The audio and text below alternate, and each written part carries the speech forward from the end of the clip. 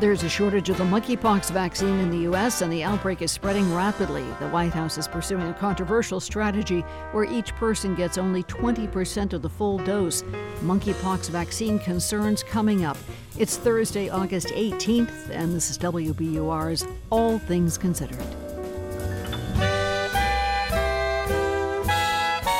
Good afternoon, I'm Lisa Mullins. Also ahead, a judge today told the Justice Department it must provide a redacted version of the affidavit behind the search of Trump's Mar-a-Lago residence.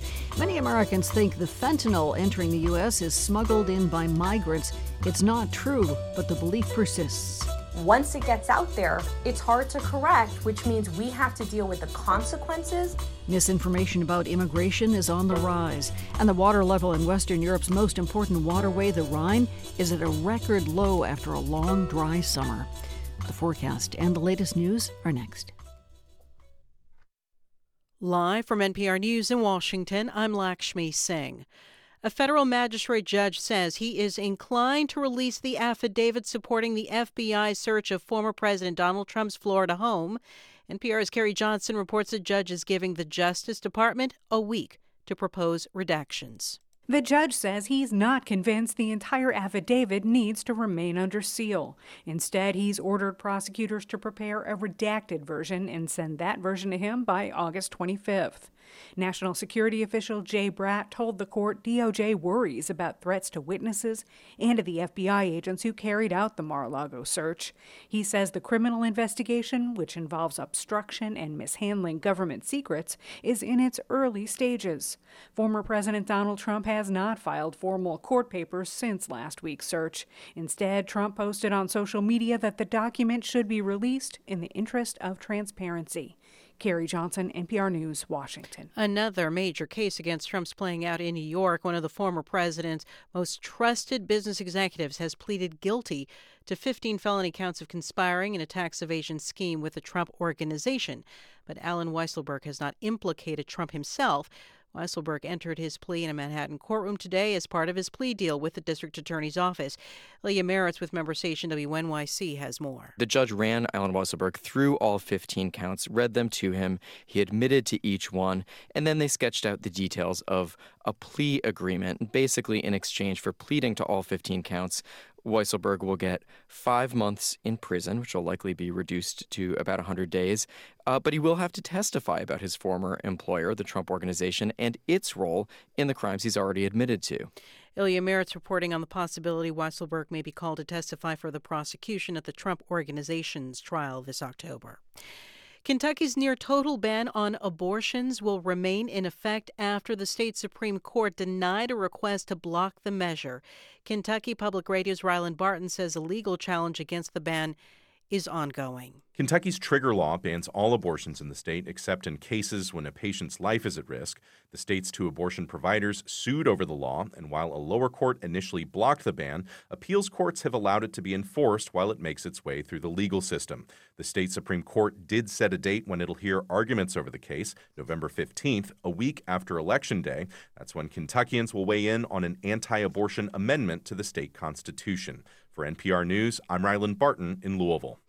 Another sign of a slowdown in the housing sector. The National Association of Realtors reporting today existing home sales in July fell 5.9% from the month before to a seasonally adjusted annual rate of 4.81 million. The Dow closes up 18 points. This is NPR News. And this is 90.9 WBUR in Boston. I'm Lisa Mullins. Leaders in the Boston business community say they're concerned that the month-long shutdown of the MBTA's Orange Line could spell trouble for the bottom line. There are some 16,000 businesses within a half mile of the Orange Line. The closure begins tomorrow night at 9 for repairs and safety upgrades. Here's WBUR's Simone Rios. Businesses only had a couple weeks to prepare for the shutdown. Now many will have to deal with reduced foot traffic, problems getting deliveries, and late arriving employees. Shagun Idowu, Chief of Economic Opportunity and Inclusion for Boston, says the city will work to help affected businesses. Hundreds of service providers to small businesses that we're going to be working with on a daily basis throughout this month to provide additional resources, whether it's technical assistance, marketing, and all other types of services to make sure that they survive through this shutdown. The city plans to create exclusive bus lanes on several streets and eliminate parking spaces to make more space for shuttle buses. For 90.9 WBUR, I'm Simone Rios. Police say a driver is being evaluated after she drove a car onto the second floor of the South Shore Plaza Mall in Braintree this morning. Police say when they arrived, the driver was still seated inside the vehicle in the mall, talking with bystanders. Investigators say it appears the woman drove from a parking garage over a pedestrian bridge into the mall and traveled about 6 yards down the main corridor before she stopped. Nobody was hurt. UMass Chan Medical School officials are working to open a new campus in Burlington. The planned campus is a collaboration between UMass Chan and the Beth Israel Lahey Health System. School officials say they hope to open the new campus at Lahey Hospital and Medical Center in time to accept students for 2024. If an accrediting body approves, the Education Center would be the second regional campus of the state's only public medical school, the others in Springfield. The change means Lahey Hospital would drop its affiliation with Tufts School of Medicine. In the forecast, partly cloudy overnight tonight. Slight chance of a shower on the early side. Temperatures just about 60 overnight. Then for tomorrow, bright sunshine. Should be warmer as well. Highs in the upper 80s. This is WBUR. It's 4:06. We're funded by you, our listeners, and by Progressive Insurance with Snapshot, a personalized program that bases rates on safe driving habits at Progressive.com. Not available in California and North Carolina or from all agents. On a Thursday, it's All Things Considered from NPR News. I'm Mary Louise Kelly. And I'm Juana Summers. There has been a development related to the search of President Trump's Florida home. At a hearing today, a federal magistrate reached a compromise ruling that the government must provide a redacted version of the affidavit justifying last week's search of Mar-a-Lago. Magistrate Judge Bruce Reinhart gave the government a week to produce the affidavit with sensitive information blocked, a sign that the currently sealed document could soon be released in some form. NPR's Greg Allen was in the courtroom in West Palm Beach today, and he joins us now. Hi, Greg. Hi, Juana. So affidavits like these are almost never unsealed, especially while an investigation is still ongoing. So, Greg, can you tell us why the court is considering releasing this one, at least partially, it sounds like?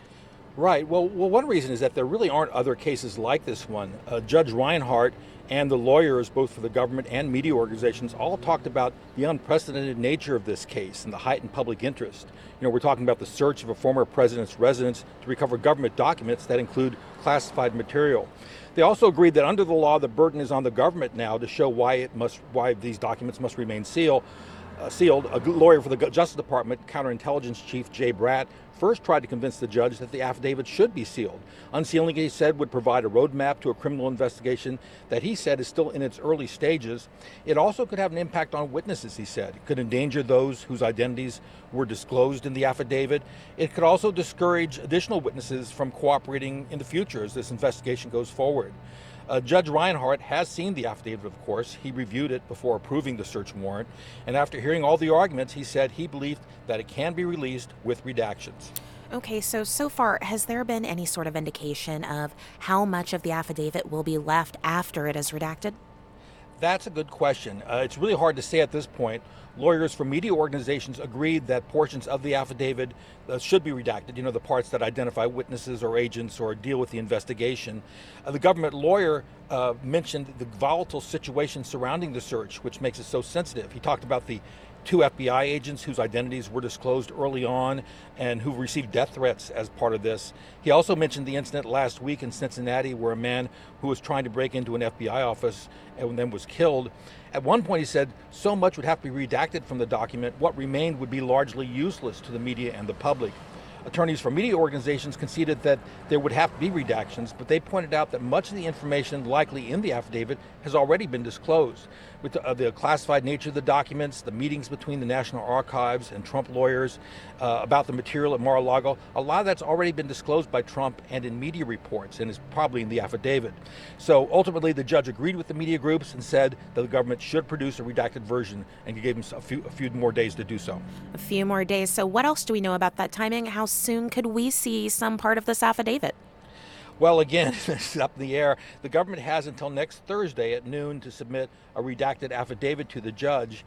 And if he agrees with their redactions, he could just sign an order and release it fairly soon, maybe as early as next week.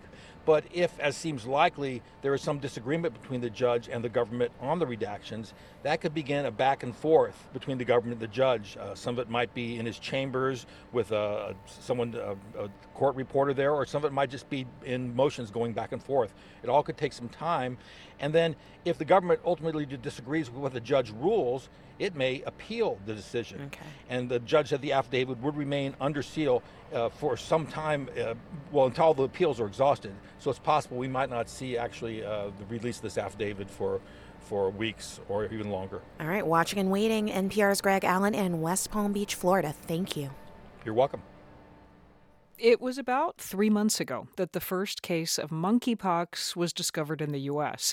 Now there are well over 13,000 cases. That is more than any other country in the world. The U.S. government's plan to get the disease in check is largely based on a vaccine, but there are a lot of questions about how well that plan might work. So here to take on those questions are two of our NPR health correspondents, Ping Huang and Michaeline Duclef. Hey, you two. Hello, Mary Louise. Ping, you start. Just give us an update. There have been a lot of twists and turns in the vaccine rollout so far. How's it going? Well, it's not going great. I mean, from the beginning, the government was slow to order vaccines. There was a lot of confusion from states, cities, and there have been long lines of people waiting to get it, and many people haven't been able to get one yet. Months into the response, the government is still playing catch up. They've recently set up a White House response team. They've shipped more than 700,000 vials of the vaccine out, and they are working to get a lot more, but it just has not been enough. Cases keep rising. The vast majority are still being detected in gay and queer people, primarily men who have sex with men. And states and public health officials are getting very frustrated. The added complication is that the White House is now pursuing a new dosing strategy, which involves giving a smaller vaccine dose to more people, and that's been controversial for some. A smaller dose. Okay, what is the controversy there? Well, previously, getting that vaccine meant getting a full vial injected into your arm. And now, with this new strategy, a smaller dose is getting injected into the skin very close to the surface. And this allows providers to use 1/5 of the original dose, which stretches the supply. And that sounds great, right? Stretching the supply. But it isn't all that simple. I mean, from a messaging perspective, it's been very confusing trying to explain why the government thinks a smaller dose will work just as well. Yeah. From a perspective of giving it out, it also takes additional training, different needles, and Dr. Mark Del Beccaro, who's helping to lead the vaccine rollout in Seattle and King County, says it's just hard to get these small doses out of the vials. That the federal announcement of 5 doses per vial was, I think, incredibly optimistic. And what we're seeing in real life is 3 to 4 doses per vial. In reality, this dose splitting strategy is not yielding as much as federal officials had hoped. And yet, Del Beccaro says it seems like the government is already using this new math when they count how many doses they're sending to health departments.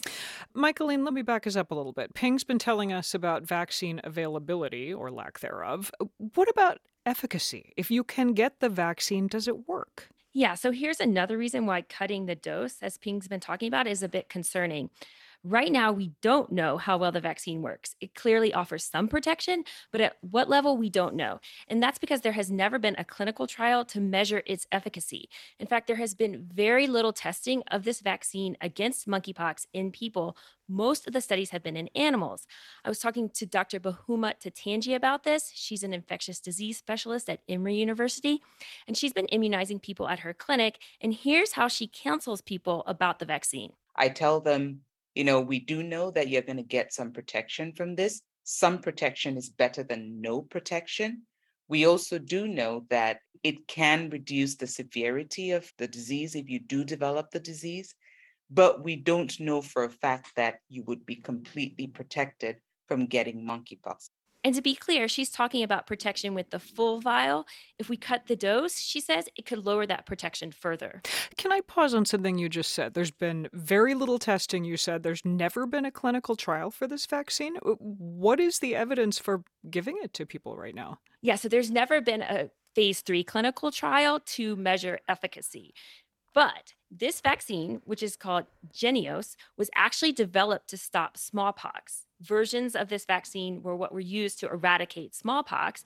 And so versions of this vaccine have been around for decades and have been given to hundreds of millions of people. So it has a very long track record. Back in the 1980s, researchers started to notice something really remarkable about the smallpox vaccine.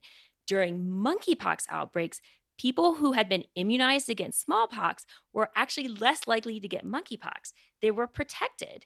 And that's because smallpox is closely related to monkeypox. They're a bit like cousins. And since then, researchers have shown that indeed the vaccine does trigger the production of antibodies against monkeypox inside people's blood. And so it's that experiment and some animal studies that this vaccine has been approved on. Let me pose another question and put this one back to you, Ping. There's the question of, does the vaccine work? There's the question of, do we have enough of them? Then there's the question of, do people want this? Does it seem like people are open to getting the monkeypox vaccine?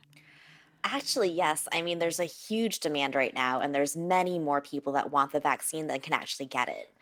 And one of the biggest concerns at the moment is equity. A disproportionately high number of Black, Latinx members of the gay and queer community are getting monkeypox, and the data suggests that they have had a harder time getting access to vaccines. In North Carolina, for instance, 70% of the monkeypox cases have been in Black men, but just a quarter of the vaccines have gone to them. Chicago is also seeing gaps in vaccines for Black and Latino men, and these are just the places that have shared their data.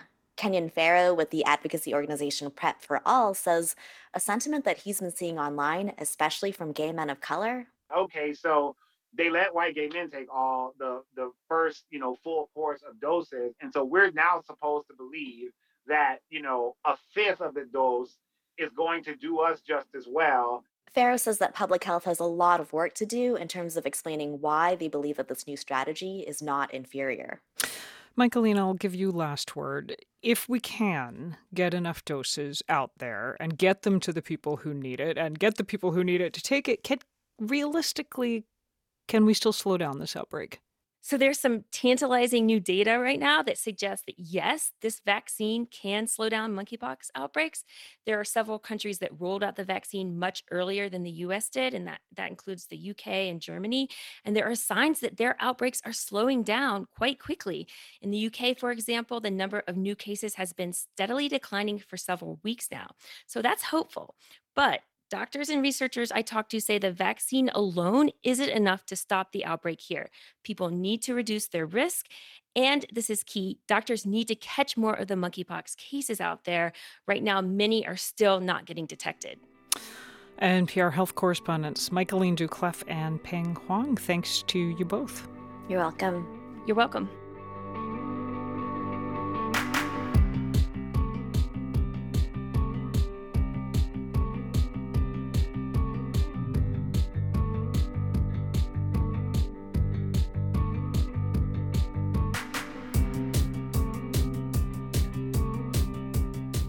You're listening to All Things Considered from NPR News. Education in Afghanistan coming up on WBUR. The Dow ended the day on Wall Street a hair higher, up 19 points. It closed at 33,999.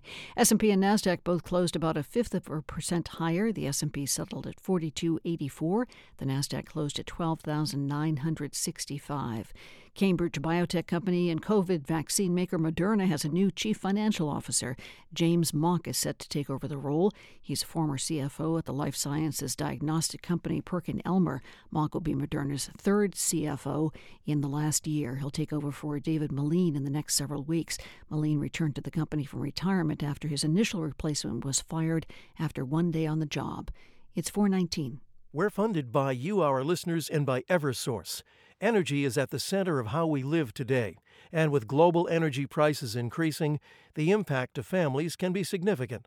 Eversource may be able to help with their flexible payment plan options. For more information and to see if you qualify, visit eversource.com. In the forecast, clouds that have hung around today should make an exit for the weekend.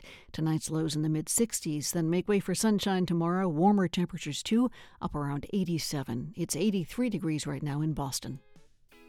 Funding for WBUR's Business Report comes from Vertex, where cell and genetic therapies teams are working for people and families living with sickle cell disease and other serious diseases, committed to helping you make a difference and shape the future at Vertex. Career opportunities at vrtx.com. Donate your old car to WBUR. It'll have a new life supporting the news, and you could get a tax deduction. Go to wbur.org/cars. And thanks. Boston Mayor Michelle Wu is launching a program to help long-standing independent businesses in the city. The Legacy Business Program will offer 25 businesses greater visibility, services, and eligibility for city grants. Support for NPR comes from this station and from Procter & Gamble, maker of Align Probiotic, a daily supplement to support digestive health, containing a probiotic strain developed by gastroenterologists with 20 years of research. More at alignprobiotics.com. From Workday, an enterprise management cloud focused on providing organizations with a system to continuously plan for all what-if scenarios. Workday, the finance, HR, and planning system for a changing world. And from the Annie E. Casey Foundation. This is All Things Considered from NPR News. I'm Mary Louise Kelly. And I'm Elsa Chang. The choice to flee Afghanistan was not an easy one for Rangina Hamidi. When I spoke with her last year, she was still in Kabul, debating what she and her husband should do as Taliban forces captured city after city in the country. She described the fear that she felt as she watched her daughter play with a friend outside. But me as a mother sitting in my home, feeling the unease, it struck me to think and look at them and say, God forbid, but something can happen any minute. And these joyous little girls playing in the garden may end in a second. Rangina Hamidi was Afghanistan's Minister of Education until last August. And today, she joins us from Arizona, where she and her family have started their life anew. Welcome back to All Things Considered. Thanks for having me. Well, thank you for being with us. You know, when you and I spoke a year ago, you knew you would have a chance to leave Afghanistan with your husband if it came to that. A chance that you said you knew so many others did not have. May I ask you, how did you manage to leave the country?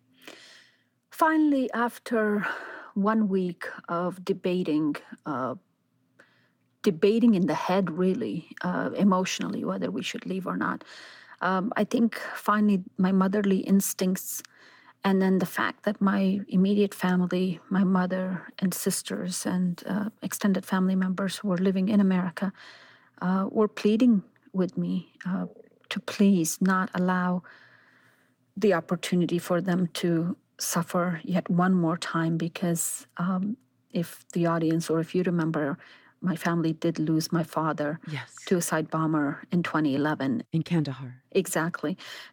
Finally, I think we had no choice but to look at the deadline that was in our face. The clock was ticking, literally. August 31st was going to be the last planes to leave. Ultimately, we had to. And you were one of the lucky ones. You're a U.S. citizen, right? Absolutely. Well, I understand that your daughter is in 7th grade right now. Mm-hmm. Is that right? Yes. And I ask this because the Taliban has barred education for girls between 7th and 12th grade back in Afghanistan. So if your daughter were still there, her formal education would essentially be over, right? Do you ever think about that as you watch your daughter now do her homework or go to class? You know, Elsa, this was the main reason why I ultimately had to make the decision to leave.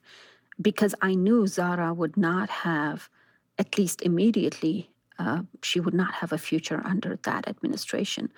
And of course, dropping her off to school, picking her up from school, you know, listening to her little mind growing and learning and debating.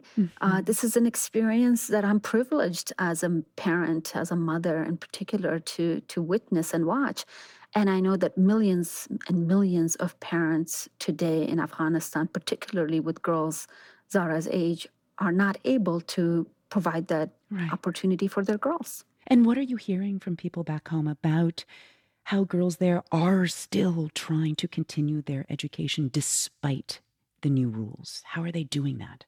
You know, and it's really a case-by-case basis. Parents who were educated or who are educated and still remain, they're trying their best to get the books and continue on homeschooling. Some areas in the northern part of Afghanistan, there are about 6 or 7 provinces. Nobody really exactly knows which provinces exactly, but what we're hearing is that schools have continued for girls up until 12th grade in those provinces. I've had families contact me and asking whether these families should consider sending their girls to Pakistan across the border to complete their schooling. Now, what are the implications of going and starting a new system and then completing it? And even when it's completed, the credentials or the diploma that these girls may not transfer.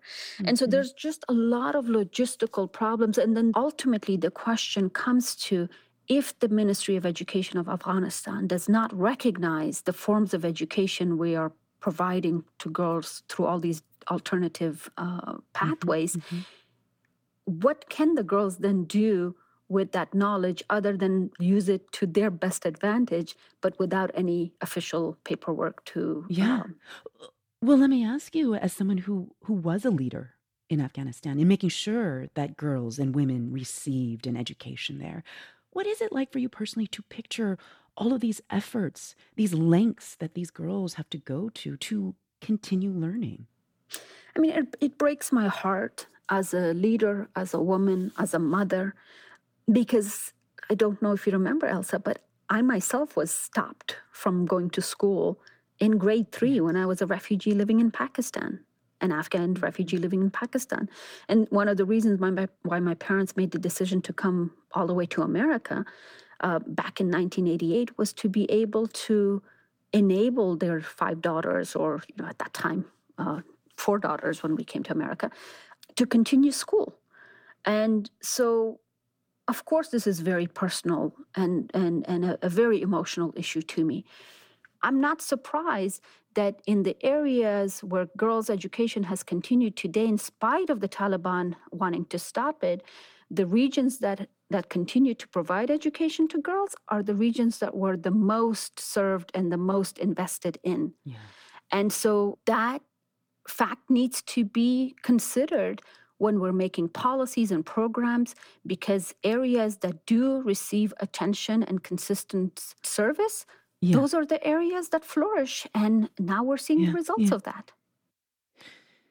The last time that you and I spoke, you said that when you were younger, when you returned to Afghanistan after finishing college in the U.S., you said that there was this, quote, magnetic force that kept you in Afghanistan longer than you had originally expected. And I'm curious, do you still feel that pull now? Do you think you will ever return to your country? Elsa, I'm ready to return tomorrow if I can. My heart, my soul, my mind is all in Afghanistan. I'm physically in America right now, in my adopted home, and I'm forever grateful to this opportunity. And, Zara, my daughter, is the reason why I'm still here. But I'm ready to go back tomorrow if I know that my daughter can have an opportunity to grow in the manner in which I want her to grow, and that I can also be able to survive. And I'm not afraid of death. I've accepted that death as part of reality, and having lived in Afghanistan for 20 years and the risks that we all took on a daily basis, I consider service of my people, of my women, of my girls, as an honest spiritual duty where I know that I can be far more beneficial to them when I'm closer to them than when I'm afar. But I'm ready to go as soon as the opportunity presents itself. Rangina Hamidi was Afghanistan's Minister of Education until last year. She is now a professor of practice at Arizona State University. Thank you so much for joining us again. Thank you for having me, Elsa. Always great to talk to you.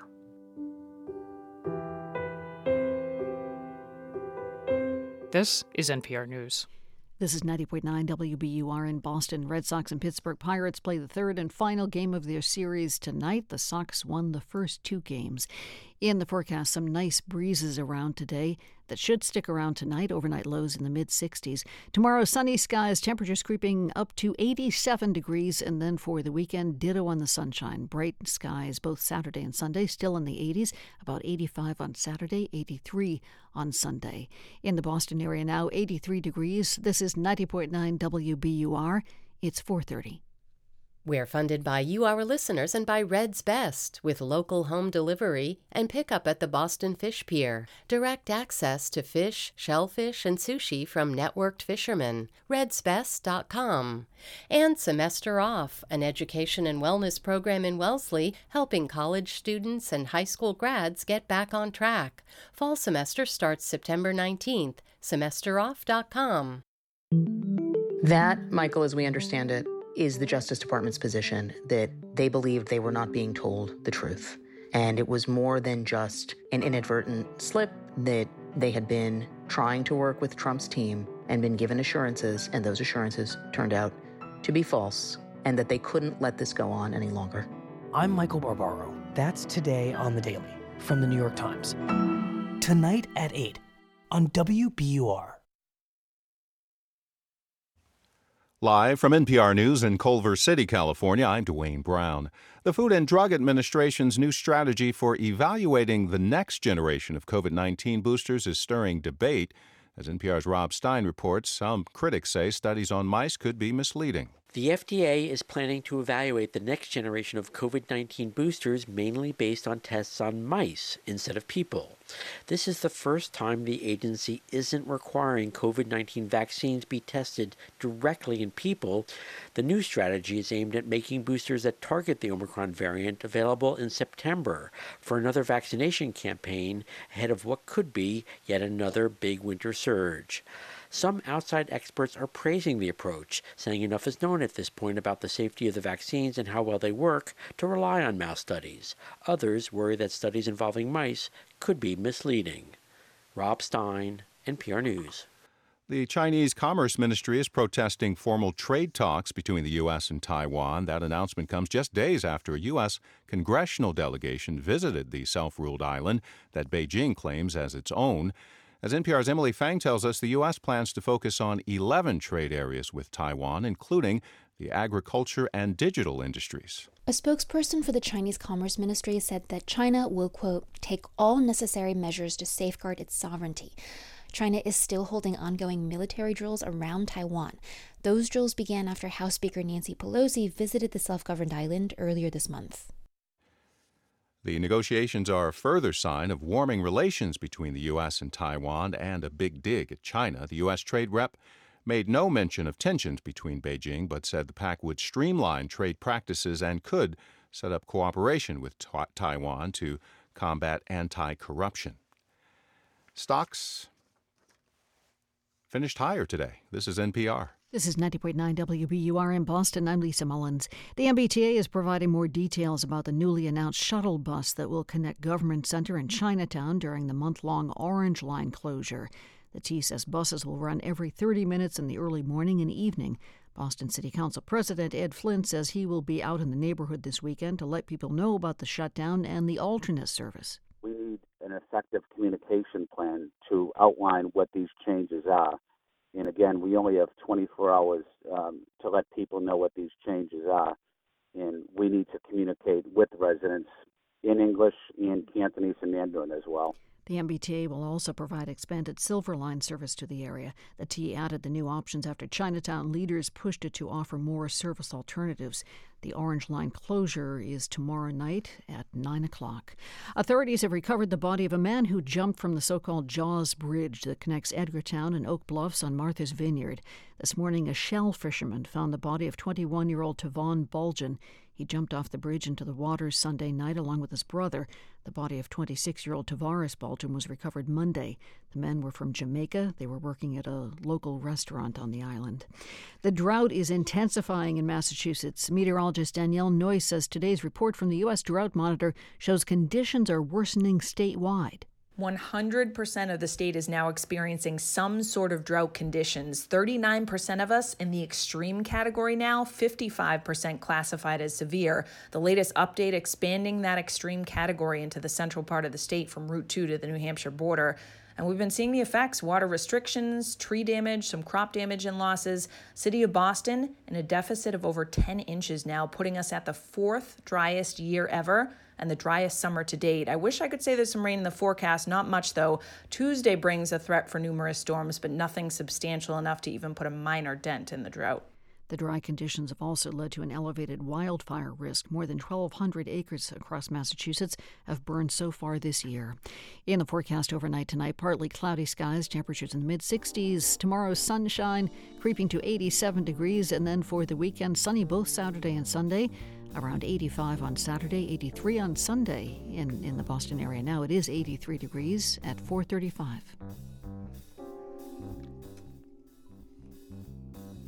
Support for NPR comes from this station and from Amazon Business. From small business to big enterprise and everything in between, Amazon Business works to help simplify the supplies buying process.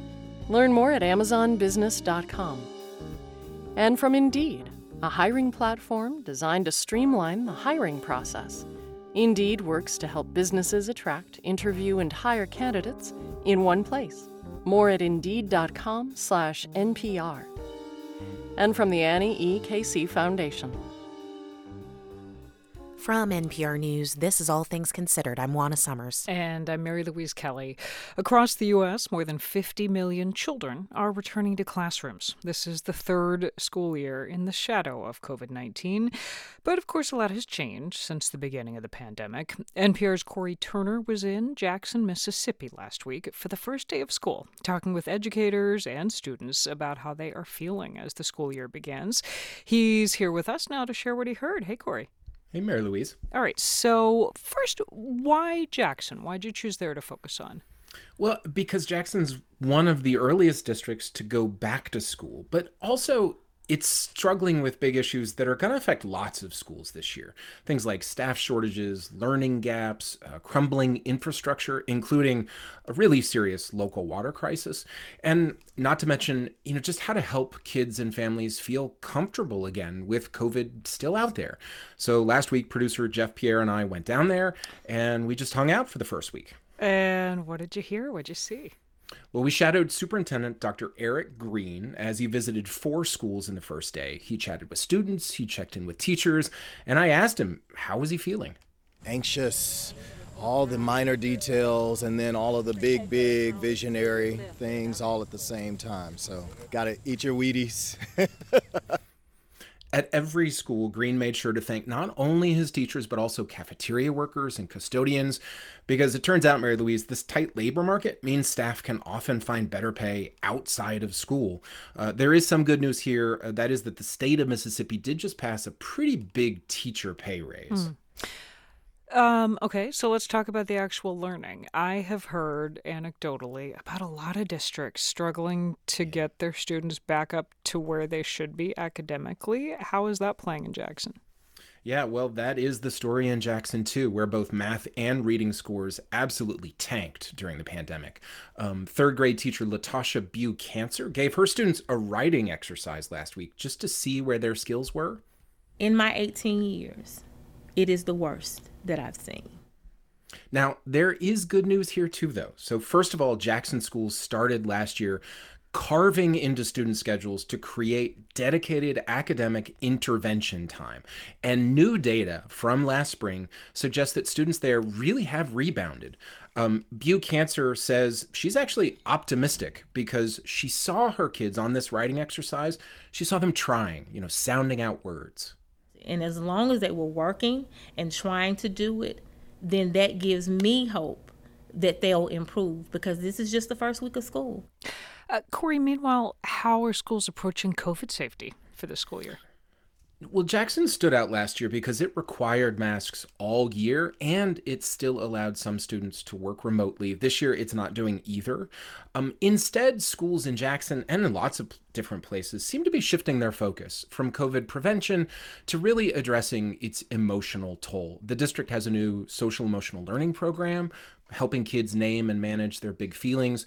I spoke with one elementary counselor who started a grief group last year for students who lost a loved one. I also spoke with 15-year-old Michaelin Odie, who lost her mom to COVID and has gotten help at school with her grief. Sometimes I just get a burst of anger and I have to let it out, or I just cry. Or sometimes I just don't even want to get up. But then I have to get up. I can't just sleep all day. I gotta get up and go. Like, I gotta do it. You know, Mary Louise, no one thinks this year is going to be easy, but in Jackson, I saw incredible resilience like Michaelin's and a genuine hopefulness for what this year could be. NPR's Corey Turner telling us about the first day of school in Jackson, Mississippi. Thank you, Corey. You're welcome. A new NPR Ipsos poll shows that misleading and false claims about immigration are widespread, and their reach may be growing. Our poll finds that large numbers of Americans hold a range of misconceptions about immigrants, from how likely they are to use public benefits to their role in smuggling illegal drugs into the U.S. NPR's Joel Rose reports. Let's start with a quiz. True or false? Most of the opioid fentanyl that's entering the U.S. is smuggled in by unauthorized migrants crossing the border illegally. That's one of the questions we asked in this poll because fentanyl seizures are up, and it's become a big election year talking point for Republicans. You have people coming across illegally from countries all over the world. And so what has that gotten us? We now in this country have the leading cause of death for people 18 to 45 is fentanyl overdose. Notice how Governor Ron DeSantis of Florida jumps quickly from the record number of migrant arrests at the southern border to fentanyl overdose deaths. But experts say that's not an accurate picture. My name is Victor M. Manjarres Jr. I am the director for the Center for Law and Human Behavior at the University of Texas, El Paso. Victor Manjarres served in the Border Patrol for more than 20 years, retiring as the sector chief in Tucson. Manjarres says it's true that fentanyl is crossing the border, a lot of fentanyl. But it's not coming over on the backs of migrants, who are often turning themselves in to seek asylum. Our probability they're going to carry some kind of illicit narcotic is probably close to zero. Manjarres says some fentanyl is brought in by cartels who are using migrants as a distraction, but the vast majority is smuggled through official ports of entry, hidden in cars and tractor-trailers. When you look at the chaos and clutter that occurs at a port of entry, just with legitimate traffic, trucks and personal vehicles. And so if you're looking at a couple of pounds of fentanyl hidden in that chaos, if you're the bad guy, you kind of like your odds. So the correct answer to our question is false. Most of the fentanyl entering the country is not smuggled in by migrants. But if you got it wrong, you're in good company. In our poll, 6 out of 10 Republicans did too. The latest NPR Ipsos poll shows that misleading and false claims about immigration are making deep inroads with the American public. And not just about fentanyl. More than half of Republicans say incorrectly that immigrants are more likely to use public benefits than the native-born population, even though many immigrants don't actually qualify for most federal benefits. And large numbers of poll respondents say immigrants are more likely to commit crimes, even though studies have shown repeatedly that they're not. Once it gets out there, it's hard to correct, which means we have to deal with the consequences. Sophia Jordan-Wallace teaches political science at the University of Washington, where she studied false and misleading claims about immigration. There's a pretty long history of using different stereotypes and different negative framing of immigrants that have sometimes distorted facts intentionally. Wallace says there's a tradition in American politics of blaming immigrants for real problems the country is facing as a way to mobilize voters. Regardless of whether there actually is an empirical connection between immigration and immigrants and those problems. Our poll suggests that the reach of some false and misleading claims may be growing. 4 years ago, we asked if, quote, immigrants are more likely to commit crimes or be incarcerated than the U.S.-born population. Back then, more than 60% of respondents correctly identified that statement as false. But when we asked again this year, less than half got it right. Joel Rose, NPR News, Washington.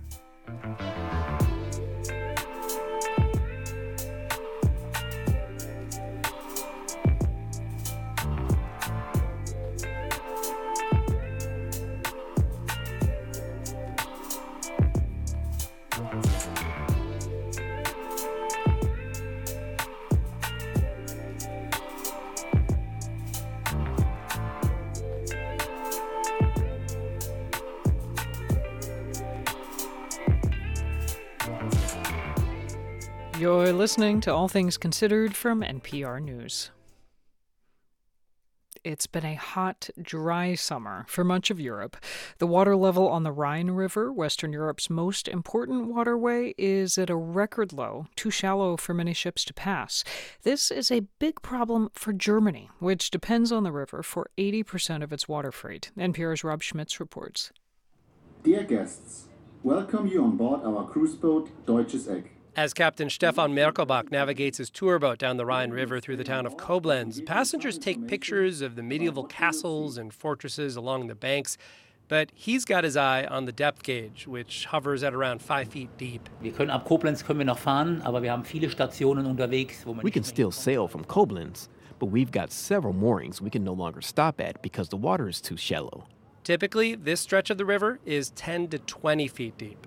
Also für uns ist es kein Problem. Wir haben It's less of a problem for us pleasure cruises, but freight ships and tankers are having problems. Ships that usually take 2,400 metric tons of freight are now taking only a fifth of that so they don't run aground. That's a massive reduction in load. And for this stretch of the river, that means more ships carrying fewer goods, drifting by a rapidly receding shore of brown rocks topped by dead grass and withering trees.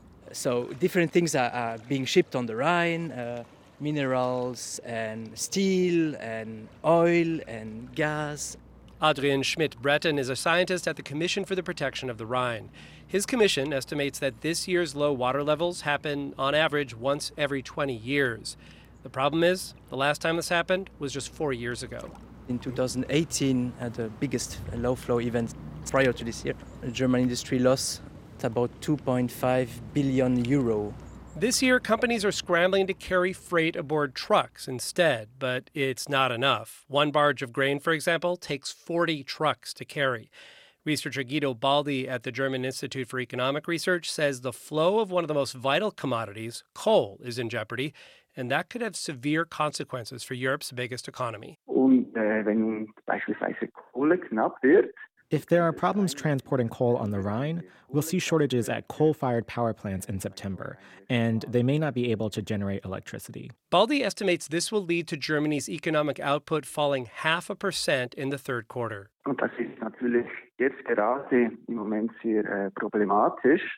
This is particularly problematic now, as Germany attempts to wean itself off Russian gas and needs coal plants as a backup. If the transport of coal is hindered, we'll see electricity shortages starting in September. Baldi says drought, war, and supply chain bottlenecks are sending Europe's biggest economy into a nosedive towards recession. Back on the Rhine, scientist Schmidt-Breton says the environmental impact of this drought is equally bad. He says less water and warmer water is trouble for fish like Atlantic salmon, which were just reintroduced to the river. But because of low water, they cannot reach their spawning sites, so they have to do emergency spawning. That means they lose their eggs, let's say. And with less water in the river, the concentration of pollutants rises, he says, which will have an additional impact on every animal that lives along the river. Schmidt-Breton is encouraged by rain in the forecast this week, but he says the region will need 2 to 3 weeks of heavy, steady rain for the Rhine to return to normal. Not likely, as this region heads into what is typically its driest season. Rob Schmitz, NPR News, Koblenz.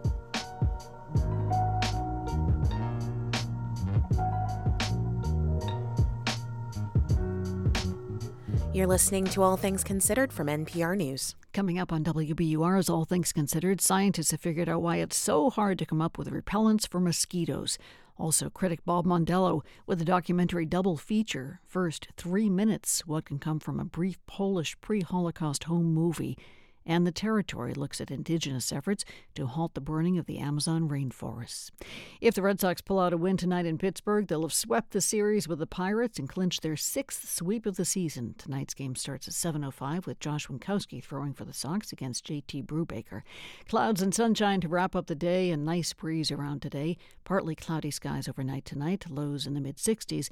Then make way for sunshine tomorrow, warmer temperatures as well, up around 87. Saturday and Sunday, sunny yet again, in the mid-80s on Saturday, a few degrees cooler on Sunday, but still in the 80s. In the Boston area right now, 81 degrees, at 4:49. This is WBUR. We're funded by you, our listeners, and by the John S. and James L. Knight Foundation, helping public radio advance journalistic excellence in the digital age. Informed communities essential for healthy democracy. KnightFoundation.org. And the MBTA, helping tens of thousands of people reach their destinations every day. The MBTA is hiring across multiple departments. The T offers competitive salaries, solid benefits, and established paths for growth.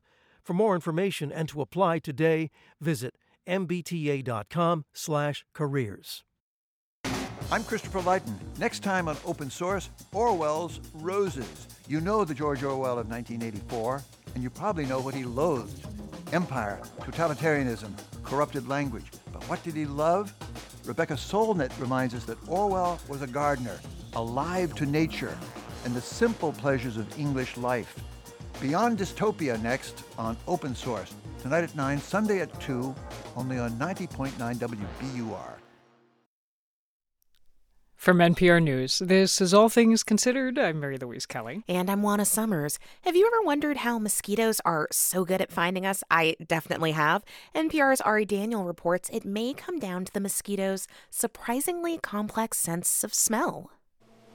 Meg Younger opens an incubator. Cubes stretched with mesh sit on the shelves, each filled with 100+ mosquitoes. I showed this to a friend the other day. She said it reminded her of like a mosquito hotel. Younger is the hotel manager and a neuroscientist at Boston University. She exhales gently into one of the cubes, a waft of carbon dioxide. Mm-hmm. And they started moving around quite a bit.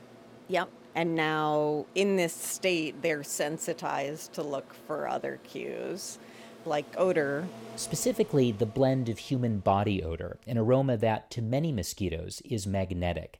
It's an attraction that can be a major health problem. The ones that prefer humans tend to be the ones that transmit diseases among humans. Scientists have attempted to break this attraction, but try as they might, the little mosquito has resisted. They're really good at what they do. Which means, Younger says, it's been frustratingly hard to find chemical means of battling mosquitoes. If we were able to learn how mosquitoes are finding people, the more potential starting points we'll have to develop these new repellents or, conversely, attractants for traps. In her office, Younger tells me how she and her colleagues have taken steps to do just that, by peering into the mosquito's brain to decipher how it smells its surroundings.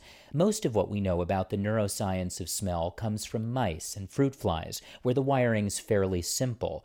Each neuron in the nose or antenna has one kind of receptor that detects a single kind of odor. Like the banana odor. And all the neurons with receptors for the banana smell connect to the same part of the brain. This mechanism of one kind of receptor per neuron has been the party line for how smell generally works, until Younger and the others started poking around inside mosquito brains, where they found that each neuron has multiple receptors that can detect multiple odors. And I was like, this is weird. And I just thought, weird is good. Because it's fun to study something that's new and different, and it's fun to be surprised. This finding that a mosquito's sense of smell is organized differently than expected is published in today's edition of the journal Cell. Younger thinks it's this built-in redundancy that might make the mosquito's ability to sniff people out so tamper-proof. So that if they don't have a receptor for one of the compounds found in human odor, they'd still know a human is nearby. Because they have all these backup receptors in each neuron, which would then activate. Back in her lab, Younger stares at the mosquitoes inside that hotel and says she can't help but marvel at the complexity tucked into a brain less than a millimeter across. You know, nervous systems are so powerful that even one that's so small allows for so much. Ari Daniel, NPR News. From mosquitoes to movies, summer blockbuster season is winding down, which makes room for smaller films like documentaries, The Territory, which treks through the Amazon rainforest, and 3 Minutes a Lengthening, which is, says critic Bob Mondello, exactly what the title promises. People are milling in a public square in 3 minutes a lengthening, children laughing as they crowd toward the cameraman. Then, as the camera turns, scooting across cobblestones to stay in the frame, a boy in a cap playfully pretending to strangle a little girl, families emerging from a synagogue. These 3 minutes of life were taken out of the flow of time by David Kurtz in 1938. His grandson, Glenn Kurtz, discovered them in 2009 in a closet in Palm Beach Garden, Florida. No markings, nothing to indicate where the footage was shot. I asked my father and my aunt, and they both said that they thought it was my grandmother's hometown, called Berezna. It was on the Polish-Ukrainian border. It took Kurtz about 6 months to discover that it was not that town, but rather his grandfather's birthplace. Nashelsk, 30 miles north of Warsaw. The town had 7,000 inhabitants in 1938, of whom 3,000 were Jewish. Fewer than 100 of them survived the Holocaust. As the shots were clearly from the Jewish quarter, Kurtz donated the film to the Holocaust Museum in Washington, which had it digitized and put on its website. And as Kurtz searched for clues to the identities of the people on screen, deciphering grocery store signs, hints from clothing, he was contacted by a woman who recognized her grandfather, Morris Chandler, in an apple-cheeked lad of 13, and he recognized others. This kid I know, his name was Talmud. Director Bianca Steiger never reaches outside the original footage in what becomes a fascinating and exhaustive but never exhausting exercise in cinematic forensics. She fragments and replays moments, zooming in to examine faces or to highlight interactions, and in the process, 3 minutes a lengthening becomes a detective story. How much can you learn from images? Time of day, social class, sure, but state of mind? That smile, I don't know what was I must have been happy or something. Somebody told me what a couple of years later what I was going to have to do. I wouldn't believe it, probably. A narrative of discovery, an exploration of memory, a meditation on loss and on cinema, all in a lengthening of 3 minutes. It may not seem likely, but there are eerie echoes of all of that in The Territory, about an indigenous community's struggle to protect what director Alex Pritz calls an island of rainforest surrounded by farms.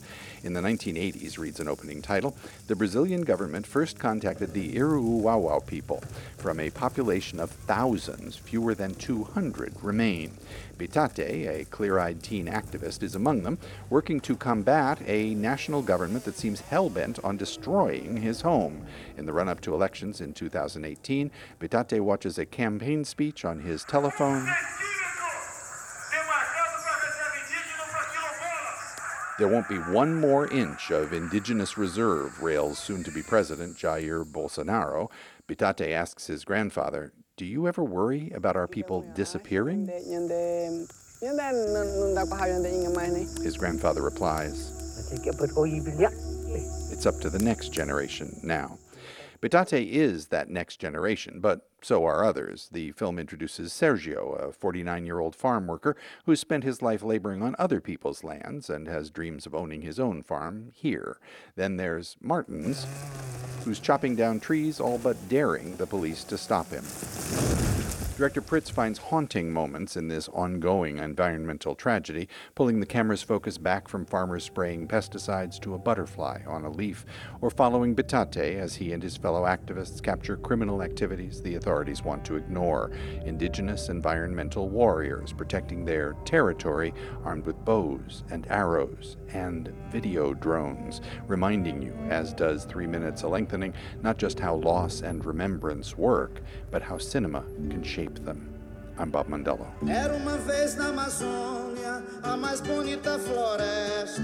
You're listening to All Things Considered from NPR News.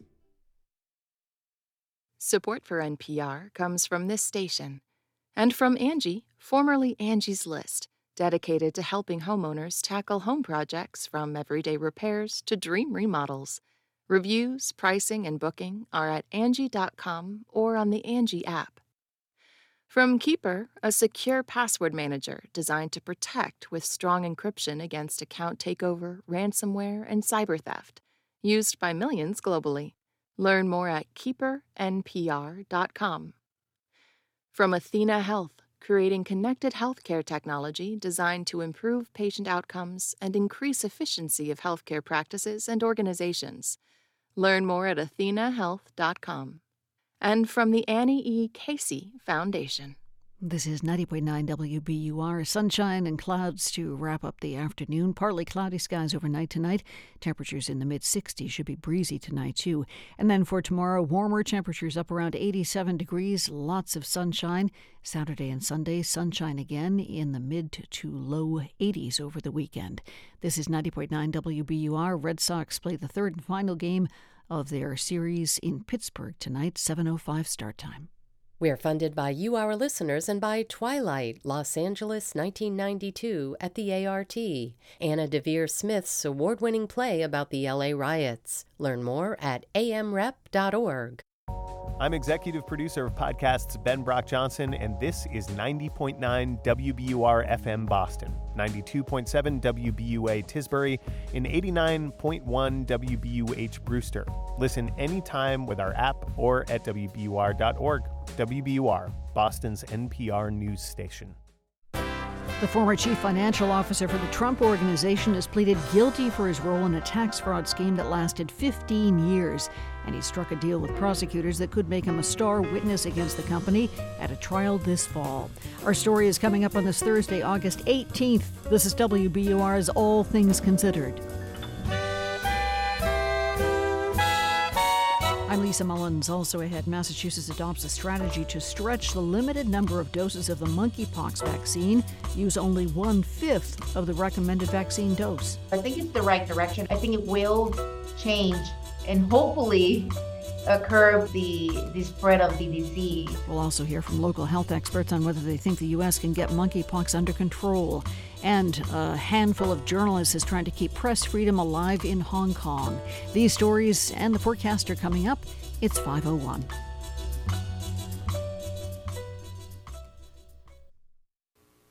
Live from NPR News, I'm Janine Herbst.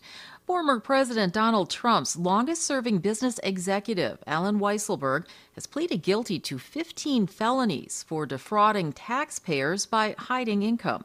NPR's Andrea Bernstein has more. New York Judge Juan Merchan began by asking, did he, Alan Weisselberg, from 2005 to June 30th, 2021, together with others at the Trump Organization, engage in a scheme to defraud, to underreport his income to tax authorities? Yes, Your Honor, Weisselberg said 15 times in New York criminal court. Weisselberg, who served for decades as Trump's chief financial officer, will have to pay nearly $2 million in taxes, interest, and penalties and agree to a jail term of 5 months.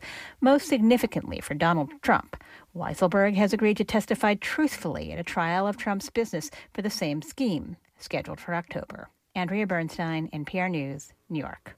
The U.S. has more cases of monkeypox than any other country in the world, more than 13,000 and counting.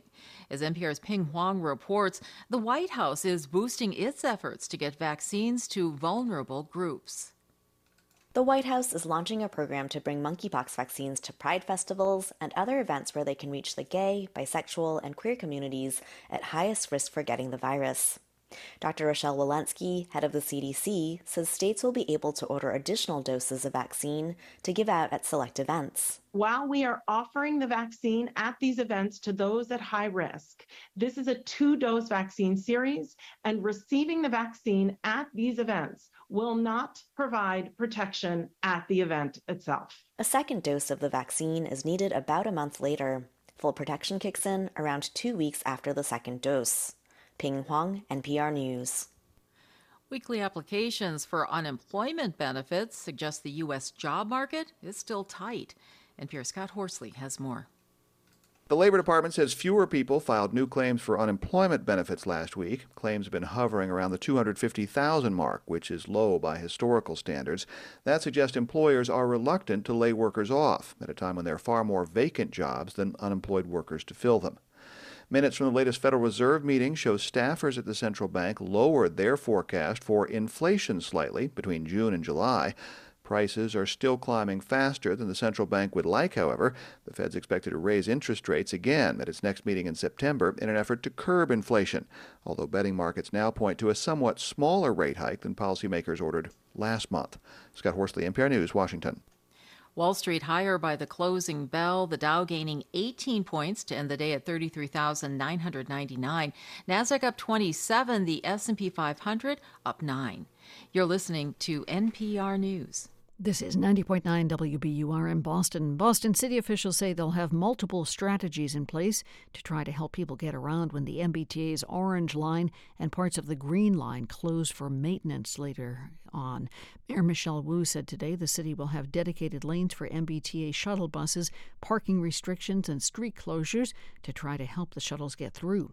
The T has also announced it will run twice-per-hour buses from Government Center, Chinatown, and Tufts Medical Center during the early morning and evenings during the month-long Orange Line closure. Chinatown was originally left out of the T's shuttle busing plan. The Orange Line closes tomorrow night at 9 p.m. The Green Line closes Monday for 4 weeks between Government Center and Union Square in Somerville. A national scarcity of buses is one reason the MBTA moved as quickly as it did to shut down the Orange Line, according to General Manager Steve Poftak. He says the T was racing against other parties to secure the close to 200 shuttles it needs to replace train service. To get this number of buses is requiring us to essentially get every available accessible bus east of the Mississippi. We have drivers who are coming in from out of town and are being put up in hotels.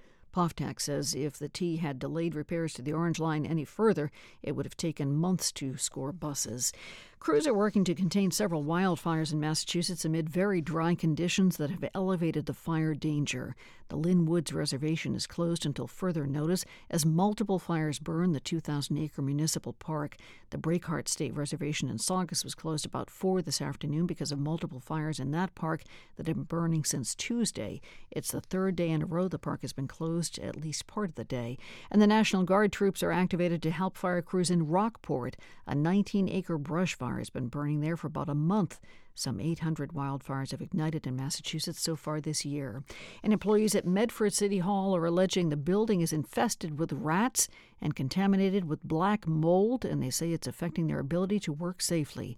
A group of city workers filed a complaint with the Mass Department of Labor Standards this week. A spokesperson says Medford's mayor say they recognize the seriousness of the issue and are hiring an exterminator and mold remediation company. Partly cloudy tonight, lows in the mid-60s. Then clouds should make an exit for the weekend, making way for sunshine tomorrow. Warmer temperatures too, up around 87 degrees. Saturday and Sunday, sunny skies yet again in the mid-80s Saturday, a few degrees cooler on Sunday, but still in the 80s. 81 degrees now in Boston at 5:07. We're funded by you, our listeners, and by Fisher Investments. Fisher Investments is a fiduciary, which means they always put clients' interests first. Fisher Investments, clearly different money management. Investing in securities involves the risk of loss. This is All Things Considered from NPR News. I'm Juana Summers. And I'm Mary Louise Kelly. In criminal court in Manhattan today, an executive who has worked for Donald Trump for decades pleaded guilty to a raft of felony financial crimes. Alan Weisselberg will be sentenced to 5 months in prison and 5 years probation, this in exchange for testifying against his own employer, the Trump Organization. NPR's Ilya Meritz was in court this morning. He's here now. Hey there. Good to be here. Okay, so this was a long time coming. Set the scene for us at the courthouse this morning. So Alan Weisselberg arrived in court about 25 minutes early, flanked by his lawyers. He wore a face mask, so it was hard to read any expression. Anyone who watches a show like Law & Order would recognize this courthouse. Dimly lit, marble-lined corridors, all kinds of criminal defendants pass through in the course of a day. And for nearly 1 hour, the judge in this case, Juan Merchan, reviewed the elements of the case, reminded Weisselberg of his rights, and then had him plead guilty to all 15 counts against him, including conspiracy, grand larceny, and falsifying business records. We heard a lot of yes, Your Honor, as Weisselberg affirmed the individual facts of his crimes. So 15 counts, and these were for crimes that went on for a long time, for years. Yes, 16 years, from the early seasons of The Apprentice to Trump's time in the White House to even his post-presidency. This was a scheme by Weisselberg and allegedly his employer, the Trump Organization, to evade taxes by hiding compensation through undeclared benefits like car leases and private school tuition. In exchange for admitting those crimes and paying almost $2 million in back taxes and penalties, Weisselberg has this plea agreement, so he will testify against the Trump Organization when it goes to trial later this year, and if he does so truthfully, he will be sentenced to relatively little jail time. It may actually be reduced to about 100 nights in prison. Okay, so Weisselberg pleads guilty. That resolves his own legal jeopardy. What does it mean for the Trump Organization? It's going to make it much harder for the Trump Organization to defend itself if and when it goes on trial as is scheduled this fall. Allen Weisselberg has now admitted to crimes, and so that's official. These crimes happened. The question is whether the Trump Organization participated in them. Prosecutors have mountains of documents, and it's easy to imagine them showing spreadsheets or pay stubs to the jury and asking Allen Weisselberg to decode whatever crime it is that they may show. If the Trump Organization is convicted, it will then become a felon in the eyes of the law, and that could scare off some business partners, and it could come with stiff penalties. And for Weisselberg, so he's admitted to crimes, got it. Is he fully cooperating at this point? Not in the way that investigators originally had hoped. For months, they'd been trying to get him to flip and really show them the goods, be their guide as they investigate Trump finances. That didn't happen. But the plea agreement does spell out some very specific ways that Weisselberg will have to help the prosecutors. That's mainly testifying truthfully at trial about those crimes and the Trump Organization's role in them as they were spelled out in court today. What about former President Trump himself? He has not been charged by the Manhattan DA. What's it mean for him? Trump's name came up twice in today's hearing, both times in connection with a ledger of his expenses. And for me, that really underlined the great tension running through the district attorney's case here. We already know from the indictment that Donald Trump allegedly personally paid private school tuition for Allen Weisselberg's family members out of his own bank account. And we know that he personally benefited from this scheme to avoid taxes, and that's because he owns the Trump Organization. And these crimes resulted in the company paying less in taxes. And yet he has not been charged, and a grand jury that was examining his role in all of this was allowed to lapse this spring. If Donald Trump avoids consequences here, that would fit a pattern that we've already seen. The people around Trump do often get held accountable. He does not. Yeah, I'm thinking of the long list of people around Trump who have been accused of crimes. Many of them have been convicted. Michael Cohen, Paul Manafort, Roger Stone, the list goes on. What sets Allen Weisselberg in today's developments apart? It's the length of his relationship. Allen Weisselberg worked for the Trump Organization for almost 50 years. He was hired by Donald Trump's dad, Fred Trump, and he rose through the company as Donald Trump reshaped the company in his image around luxury hotels and casinos and golf clubs. As a result, Allen Weisselberg is intimately familiar with the Trump family finances. No one knows Trump money better than him, maybe not even Trump. But this is a man who turned 75 this month. He is a grandfather. He clearly wanted to stay loyal. He could have flipped, and he didn't. But when he looked at his chances with a jury, he decided that taking a plea was in his interests. Some of the charges, if he were convicted, could have spelled years in prison. NPR's Ilya Meritz, thanks. You're welcome. It's been 1 year since a deadly flood tore through the small town of Waverly, Tennessee, and it killed 20 people. There's been a lot of effort to rebuild, but many are still a long way from a full recovery. As Damon Mitchell with member station WPLN reports, it is still unclear if the town will ever be the same. Last August, the water got so deep that it trapped the families and forced others to their rooftops. Looking out a foggy window, Linda Allman recorded a glimpse of the flood on social media as the brown water carried debris past her home. Well, if anybody's seen me on Facebook Live, we're being flooded right now in Waverly, Tennessee. Really scary. Those will be among Allman's last words. The water took her life that morning. A flash flood watch had been issued the evening before, but almost no one was prepared for a historic rainfall. It overflowed the local creek that runs through Waverly. And by 8 a.m. that next morning, Linda Balthrop was also trapped by the flood. and recorded video as floodwaters poured into her home. It came fast, in a flash. The sound of helicopter blades filled the air while rescue boats cruised on the floodwaters below. Balthrop, who's in her mid-70s, survived the flood with her husband. But like many others, the experience was enough for them to count their losses and leave Waverly. They moved closer to their daughter and grandchildren in Mississippi. Coming back to Waverly and seeing it, I kind of admire the people that have stuck around because it's really depressing here. It really is. They'd been in their old home nearly 50 years, but now she's ready to put those memories behind her. If I were here, it wouldn't be as easy to do that because it's all around us, you know, all this destruction. But I think we're better off in where we are now.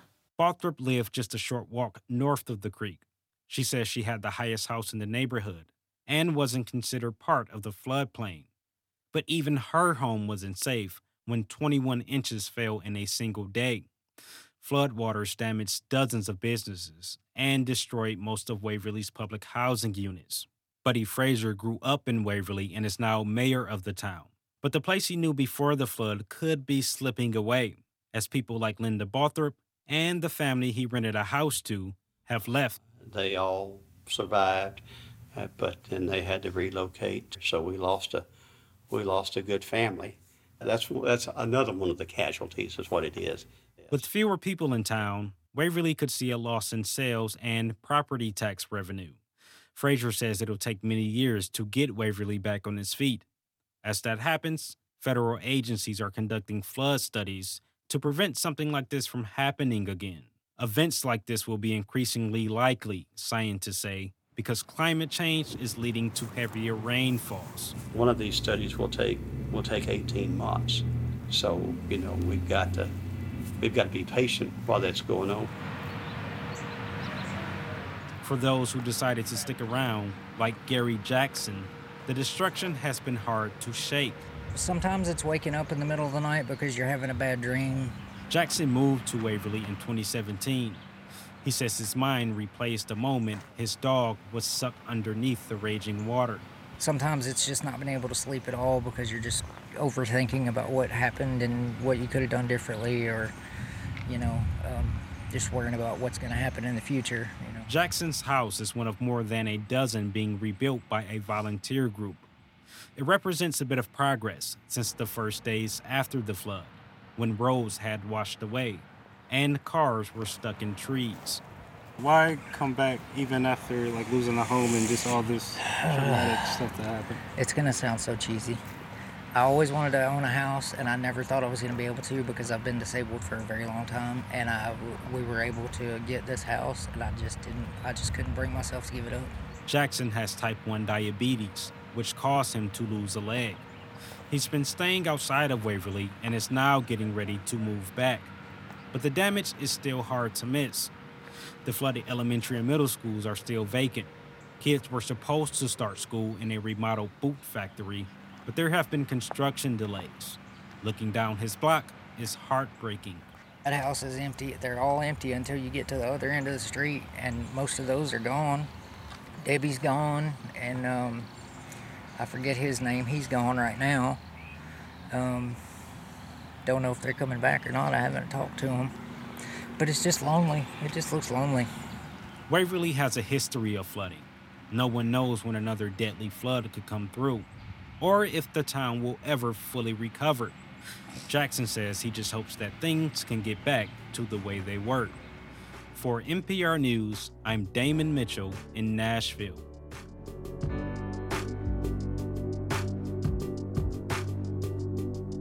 August 1947. British colonial India is partitioned into newly independent India and Pakistan. That freedom began with chaos and bloodshed. Millions were displaced along religious lines. About 1 million people died in the violence. And today, India and Pakistan are still grappling with the repercussions.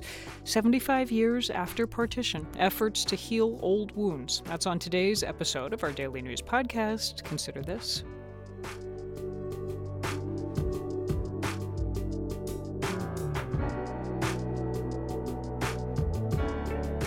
This is All Things Considered from NPR News. And coming up on All Things Considered, what to do when the demand for monkeypox vaccines is greater than the supply. The policy Massachusetts health officials are adopting, coming up. On Wall Street, the Dow ended the day a hair higher, up 19 points. It closed at 33,999. S&P and NASDAQ both closed about 0.5% higher. The S&P settled at 42.84. The NASDAQ closed at 12,965. All the details coming up at 6:30 on Marketplace. It's now 5:19. We're funded by you, our listeners, and by Vertex, working for people with sickle cell and kidney diseases, cystic fibrosis, and more. Careers in research, manufacturing, and development at vrtx.com. And Semester Off, an education and wellness program in Wellesley, helping college students get back on track through academics, executive functioning coaching, and yoga. SemesterOff.com. Sunshine's poke through for the end of the day. Should have partly cloudy skies overnight tonight. A breeze around still. Tonight's lows in the mid-60s. And then for tomorrow, sunny skies warming up to about 87 degrees. Coming to City Space Thursday, August 25th, 1 week from tonight, a live concert featuring Van Buren Records, an innovative hip-hop collection from Brockton. Tickets are at wbur.org/events.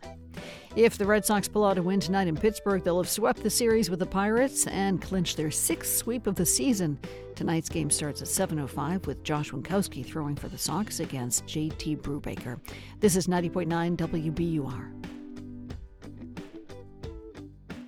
Support for NPR comes from this station. And from Indeed, designed to be an end-to-end hiring solution for businesses of any size to attract, interview, and hire candidates all from one place. More at Indeed.com/NPR. And from Amazon Business, from small business to big enterprise and everything in between, Amazon Business works to help people simplify the supplies buying process. Learn more at AmazonBusiness.com. And from the listeners who support this NPR station. This is WBUR's All Things Considered. I'm Lisa Mullins. More than 200 people in Massachusetts have contracted monkeypox, and the number grows each week. So there is more demand for the monkeypox vaccine, but the supply is falling short. Now the state says it will adopt a new strategy to get more people vaccinated. WBUR's Priyanka Dale McCluskey joins me now to explain what the strategy is and why doctors are still hopeful the outbreak can be contained. Hi, Priyanka. Hey, Lisa, thanks for having me. So what's the state's plan? Well, last week, federal officials cleared the way for healthcare providers to use smaller doses to vaccinate people. And now Massachusetts is adopting the same policy. That means the supply of vaccine can now help protect 5 times as many people. Here's Gabriela Andujar Vasquez. She's an infectious disease doctor and epidemiologist at Tufts Medical Center. I think it's the right direction. I think it will change and hopefully curb the spread of the disease. Priyanka, will these smaller doses, though, still provide the same level of protection against the illness? Because it's only 1/5 of the normal dose. Yes, and that's according to the FDA. It says a 2015 study showed that people who receive a 1/5 dose produce a similar immune response to people who receive the larger dose. Now, the smaller doses do need to be administered in a different way, and the shots tend to cause more redness and swelling, but the FDA says those side effects are manageable. Public health officials are asking people to watch for signs of monkeypox. Would you remind us what they are and who is considered at risk? So the symptoms include things like painful or itchy rash and flu-like symptoms, and you can get a test from your doctor if you have those symptoms. People at risk include anyone exposed to the virus and people who might have been exposed, for example, because they had multiple sexual partners in places the virus is known to be spreading. Monkeypox is not a sexually transmitted disease, but it appears to be spreading mostly during intimate skin-to-skin contact. And so far in the U.S., it's mostly among men who have sex with men. A lot of people seem to understand these risks and they're trying to get vaccinated. But as we've noted, there's more demand for vaccine than there is supply. Priyanka, the outbreak has been growing for months now. Is it possible to get monkeypox under control? Lisa, the doctors I spoke with said yes, it is still possible if we work quickly to vaccinate more people and do more outreach to communities that may face barriers to getting vaccinated. Dr. Cassandra Pierre is an epidemiologist and infectious disease expert at Boston Medical Center. She says we also need better data. I am hopeful that we will be able to curtail this maybe in the next few months to year, but there are a lot of gaps. We have a lot of blind spots. I also spoke with Dr. Andrew Jorgensen from Outer Cape Health Services in Provincetown. They're seeing a dip in monkeypox cases there. Most of the local population at risk has been vaccinated, so it'll probably become sort of a non-story here on the Cape once we get through the next few weeks. So he's pretty optimistic. Which is certainly good to hear. More broadly, though, monkeypox has been spreading quickly. Vaccines, as we said, are in short supply, which sounds a lot like the early days of COVID. Is this COVID all over again? There are some parallels, it's true, but these are really different diseases. COVID spreads through the air, but that's not as typical for monkeypox. It usually spreads through direct contact with the skin or clothing or bedding of an infected person. And deaths from monkeypox have been very rare, just about a dozen worldwide. But Lisa, it's important to remember that this public health crisis is coming on top of COVID, which is still with us. So it's another burden for our healthcare system, which is still stressed from the pandemic. That is WBUR Health reporter Priyanka Dayal McCluskey. Thank you so much. Thanks for having me.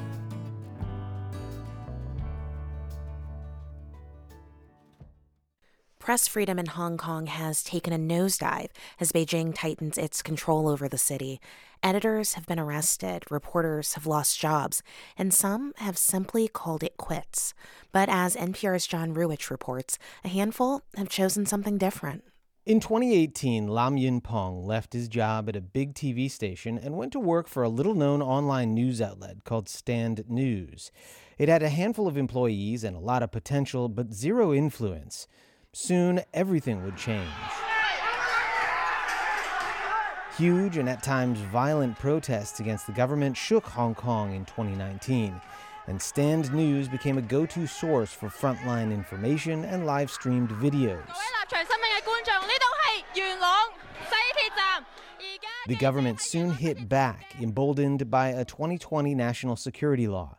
It arrested opposition politicians and protesters and turned against some of the most outspoken news outlets, like the newspaper Apple Daily and Stand News. I remember the night Stand News was closed, I go home and I tell my wife that, I guess my path as a journalist has come to an end. Lam thought about becoming an Uber driver or a food delivery guy, but then, after quite a while, maybe a month or a few weeks, I find a very strange situation on the internet in Hong Kong is that suddenly all the news are gone. So I decided to set up my own news platform. I want to try one more time. The platform is called ReNews, and it's small. It's one man sitting at a laptop in a tiny office. The thing is, though, Lam is not alone. A handful of small, independent online news outlets have popped up in Hong Kong in recent months. Ronson Chan also works at one of them. It's called Channel C. We cannot make news just like before, but there were still about 7 million people in Hong Kong. They still need news, they still need facts, need truth. Chan says there's no way around self-censorship in today's Hong Kong. Both Channel C and Lam Yun-pong's ReNews avoid sensitive political topics like elections. But they think there are still plenty of stories to be uncovered that can help make the city better. For example, one of Channel C's most popular stories was this one.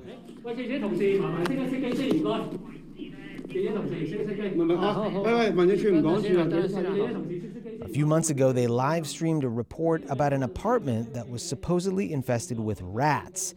And nobody likes rats. It attracts 10,000 people to watch, including my mother-in-law. The video and a follow-up have since had more than 400,000 clicks. Rats may sound parochial compared with heady issues like democracy, but living conditions are a perennially hot topic in Hong Kong, where affordable housing can be hard to find. Lam Yinpeng's ReNews mostly does local interest stories too, but he's also posted snippets on somewhat more sensitive issues, like the fate of some of the people who took part in the 2019 protests. If you want to do so-called real journalism, you want to say what you think is right, you have to prepare for those consequences of being arrested, going to jail. And that's a real concern in the current environment. We are, unfortunately, not optimistic. Cedric Alviani is head of the East Asia branch for Reporters Without Borders. The Chinese regime obviously believes that they can do what they want. They can suppress information in Hong Kong, just like they have done in the mainland.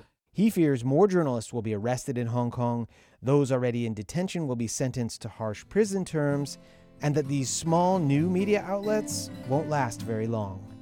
John Ruwich, NPR News, Hong Kong. This is NPR News. This is 90.9 WBUR. Coming up, why Cleveland Browns quarterback Deshaun Watson will have to sit out 11 games and pay a $5 million fine. Massachusetts Department of Transportation crews are preparing road markers and new signage in preparation for the major MBTA shutdown that starts tomorrow. The entire Orange Line will be closed for the next month. The MBTA will deploy shuttle buses and expand Silver Line and commuter rail service to help provide alternative transportation. State crews will be out tonight and tomorrow to create new signs and pavement marking along Route 16 in Medford and Route 28 in Somerville to design dedicated bus lanes. Additional work will take place along the Gilmore Bridge in Boston. This is 90.9 WBUR. It's 5:30. I'm Christopher Lighton. Next time on Open Source, Orwell's Roses. You know the George Orwell of 1984, and you probably know what he loathed. Empire, totalitarianism, corrupted language. But what did he love? Rebecca Solnit reminds us that Orwell was a gardener, alive to nature and the simple pleasures of English life. Beyond Dystopia next on Open Source. Tonight at 9, Sunday at 2, only on 90.9 WBUR. Live from NPR News in Culver City, California, I'm Dwayne Brown. The White House is stepping up efforts to get monkeypox vaccines to vulnerable groups. The U.S. now has more than 13,000 cases of monkeypox. That's more than any other country in the world. The Biden administration is launching a program to bring vaccines to pride festivals and any other event they can reach the gay, bisexual, and queer communities at highest risk of contracting the virus. Dr. Rochelle Walensky is head of the CDC. To be clear, we're learning how well these vaccines work against monkeypox and in this specific outbreak. Although we anticipate vaccines will provide protection, temporarily reducing or avoiding behaviors that increase your risk of monkeypox exposure is important, especially between your first and second doses of vaccine. Walensky says the U.S. is setting aside 50,000 doses of monkeypox vaccine. She says states and cities will be able to order additional doses based on the risk population. It's back to school season here in the U.S. with more than 50 million children beginning to return to classrooms. NPR's Corey Turner reports from one of the earliest school districts to return in Jackson, Mississippi. Classes in Jackson started last week. Gotta eat your Wheaties. Superintendent Eric Green visited 4 schools on day one, greeting students, teachers, and staff. Thank you. Yeah, they've been raving about you. So it's a pleasure to meet you. The new year here looked much like it will in lots of places. Children and families seemed genuinely happy to be back. Masks are no longer required. Federal relief dollars are hard at work, helping pay for everything from student supports to new air conditioning. And while remote learning sent test scores plummeting, new data suggests students here made up a lot of ground last year, a trend Jackson hopes to continue this year. Corey Turner, NPR News. Stocks finished slightly higher on Wall Street. The Dow gained 18 points. You're listening to NPR News. This is 90.9 WBUR in Boston. I'm Lisa Mullins. Boston business leaders say they're concerned that the month-long shutdown of the MBTA's Orange Line will spell trouble for the bottom line. There are some 16,000 businesses within a half mile of the Orange Line. The closure begins tomorrow at 9 p.m. for repairs and safety upgrades. WBUR's Simone Rios has more. Businesses only had a couple weeks to prepare for the shutdown. Now many will have to deal with reduced foot traffic, problems getting deliveries, and late arriving employees. Shigun Idowu, Chief of Economic Opportunity and Inclusion for Boston, says the city will work to help affected businesses. hundreds of service providers to small businesses that we're going to be working with on a daily basis throughout this month to provide additional resources, whether it's technical assistance, marketing, and all other types of services to make sure that they survive through this shutdown. The city plans to create exclusive bus lanes on several streets and eliminate parking spaces to make more space for shuttle buses. For 90.9 WBUR, I'm Simon Rios. Massachusetts Senator Ed Markey has continued his trip through Asia with a stop in Cambodia this week. Markey's office said today that he and other members of Congress met with leaders of the country. They discussed issues including climate change and human rights and visited a World Heritage Site. Earlier this week, the group stopped in Taiwan. China has expressed anger at the visit because it claims the self-governing island of Taiwan as its own. And 13 former school students in Peabody are suing the city and a former gym teacher over sex abuse allegations that span 3 decades. Attorneys say the city failed to prevent and stop the abuse. The lawsuit alleges James Holtz sexually abused students at Higgins Middle School and John F. Kennedy Jr. High School between 1969 and 1996. One of the plaintiffs, who is identified as John Doe in the case, says the abuse he endured still affects him today. I can only hope that my coming forward in the twilight of my life will spare another little boy or girl from a similar fate and eventually help other children to be safe from monsters like Holtz. Peabody City Solicitor says the city won't comment on the suit because it has not yet been served with a complaint. WBUR has been unable to reach Holtz for comment. In the forecast, pretty nice out there right now. Look for partly cloudy skies overnight tonight, still on the breezy side. Temperatures in the mid-60s. Tomorrow, sunshine creeping to 87 degrees. Then for the weekend, ditto on the sunshine. Bright skies both Saturday and Sunday. Still in the 80s, about 85 for Saturday, about 83 degrees for Sunday. 79 degrees now in the Boston area. This is 90.9 WBUR. It's 5:35. Support for NPR comes from this station and from Avast, a global cybersecurity company with more than 435 million users. Avast is dedicated to helping people take control of their safety and privacy online. Learn more at avast.com. And from Procter & Gamble, maker of Metamucil, a fiber supplement containing psyllium, a plant-based fiber for trapping and removing waste in the digestive system, designed to be taken every day. More at metamucil.com. From NPR News, this is All Things Considered. I'm Mary Louise Kelly. And I'm Juana Summers. A new NFL season will begin in 3 weeks without one of the league's best young quarterbacks. The NFL announced today that Deshaun Watson of the Cleveland Browns is suspended for the first 11 games of the regular season and fined $5 million. More than 20 women have accused Watson of sexual assault and misconduct during massage sessions, and the punishment increases Watson's original 6-game ban, which the NFL appealed. NPR's Tom Goldman joins me now. Hey, Tom. Hi, Juana. So, Tom, is this a win for the league given that the NFL was not satisfied with that original 6-game suspension? Yes and no, and let's take the no first. Anytime there's a highly publicized personal conduct case against one of its players, the NFL suffers. And since the infamous Ray Rice case in 2014, when the former running back punched his fiancée, captured on video, the league has at times bungled its way through these cases. There's often public outrage. There was with Watson, too. The original 6-game suspension was criticized for not being enough, especially after the special judge who handed it down said Watson's behavior was egregious and predatory. Okay, so that's the no, but what about the yes? Why is this a win for the NFL? Well, the 6-game ban grew to 11, even though the NFL wanted a season-long ban, and League Commissioner Roger Goodell says the $5 million fine is significant. Originally, Watson was going to lose $345,000 in salary for his suspension without pay. Not much for someone who signed with Cleveland for $230 million guaranteed.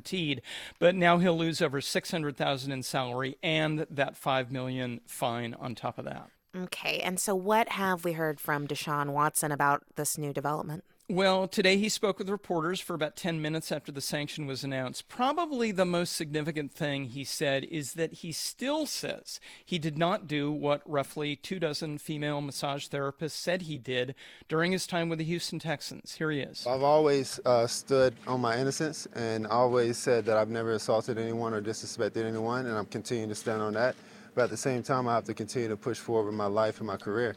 Now, last week, Watson publicly apologized, saying he was truly sorry, quote, to all of the women that I have impacted in this situation. He was asked today how he squares that apology with the fact that he says he's innocent. What are you apologizing for? For everyone that was affected about this situation. There was a lot of people that was triggered. But not the women that accused you of this? I've apologized to all women. Okay, Juana, if you are confused, others are too. He says he's innocent, but he's sorry. 2 Texas grand juries declined to charge him criminally. He did settle civil suits with all but one of his 24 accusers. Now, Watson says he plans to tell his side of the story in more detail in the future. Okay, and what have you heard from the leadership of the team of the Cleveland Browns? Yeah, Browns owner Jimmy Haslam said the team will honor and respect the punishment, which represents an agreement between the NFL and the Players Union. Haslam added this, and I'm quoting, "I think in this country and hopefully in the world, people deserve second chances. That's what we're going to do." He acknowledges some will say, well, you're doing that because Watson is a star quarterback, to which Haslam said, well, of course. Okay, so 11 games. I am looking at the calendar here. When will Watson make his regular season debut? His first game back is expected to be on December 4th, ironically against the Houston Texans, the team he played for, when the alleged misconduct happened. Wow. NPR sports correspondent Tom Goldman, thank you. You're welcome.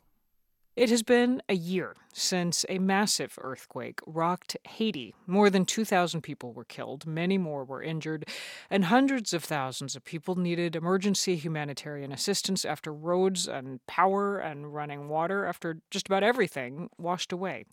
Well, 2 days after the earthquake, last August, I spoke with Ronald Jocelyn, the education director for a nonprofit aid organization called Hope for Haiti. And he told me about the devastation that people were facing. They are suffering. They lack everything, like medications, medical supplies, food, and shelters. People got on the street, on parks, on, soccer fields, on the streets. That's where they live. That's where they sleep. Well, a year later, we have called Ronald Jocelyn back to tell us about the situation in Haiti today. 1 year later, Ronald Jocelyn, I'm glad to speak to you again. Welcome back to All Things Considered. Thank you for having me on the show. So I want people to know that we're talking to you from Les Cayes. That's one of the cities hardest hit by the earthquake a year ago. What is it like there today? There is a lot of change, even though there are things that still need to be done. But buildings are being rebuilt. And actually, this is one thing that Hope for Haiti is helping with renovation of homes in places in southern Haiti.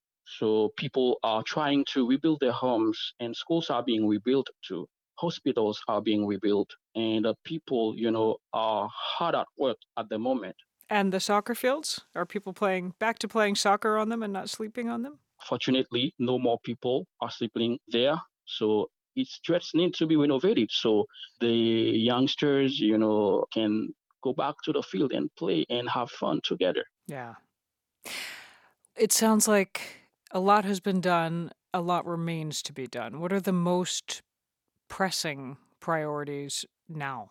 First of all, let me tell you that in Haiti, for the moment, we are facing a lot of challenges like insecurity, civil unrest, fuel shortages, food shortages. It's really expensive to buy the most essential items that the people need for a living. And we are in need of electricity. For example, in the city of Les Cayes, we have only 2 or 3 hours of electricity every 2 or 3 days. Wow. So we really are in need of these infrastructures for the people to live a decent life in Haiti, particularly in southern part of the country.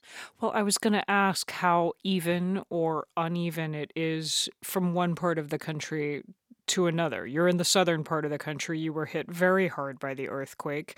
Different story in Port-au-Prince or in other parts of Haiti? Well, in the southern part of the country, it is the hardest for the people because of the gang violence in Port-au-Prince. It's not easy for people to come from Port-au-Prince to Les Cayes, and you need to pay the gang members to be able to pass. But what I want to highlight is that most of this violence is in Port-au-Prince. Sometimes people tend to compare the whole Haiti with Port-au-Prince, but Haiti is not Port-au-Prince. Port-au-Prince is just a city of Haiti. It's true that for us here in the United States, many of the headlines that reach us from Haiti are about bad things happening, either about violence or about the political chaos or about an earthquake.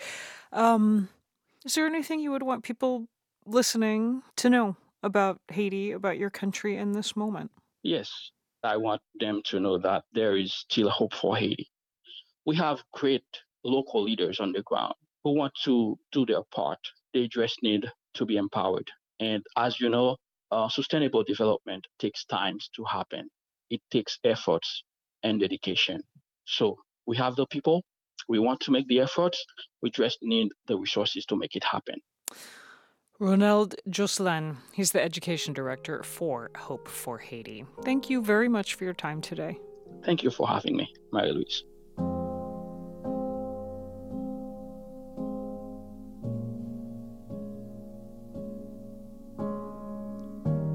You're listening to All Things Considered from NPR News. Opponents of the Biden administration's goal to revive the nuclear deal with Iran got an unexpected, if dangerous, boost for their argument recently. The FBI said Iran planned to assassinate former U.S. National Security Advisor John Bolton. This week, a group seeking to oust the Iranian regime hosted an event with Bolton and others as they made their case. NPR's Michelle Kellerman reports.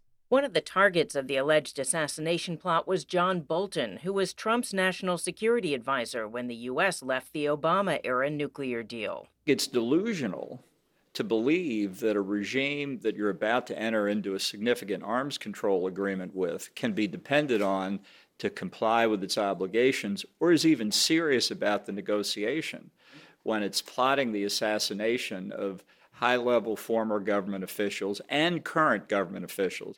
Officials who may have been involved in the U.S. drone strike that killed Qasem Soleimani, a top Iranian general. Iran vowed revenge for that assassination.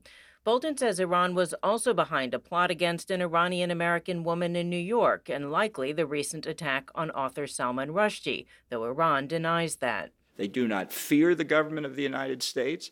They do not think they're going to be held accountable for their actions, and they can get away with it. And if they can get away with it on the terrorist front on American soil, they can sure get away with it on the nuclear front on their own soil. Bolton was speaking at the luxurious Willard Hotel in Washington at an event organized by the National Council of Resistance of Iran. It's a group that includes the MEK, which used to be on a U.S. terrorism blacklist and wants to overthrow the Iranian government. The panelists all argued that regime change is the best way to keep Iran from developing nuclear weapons.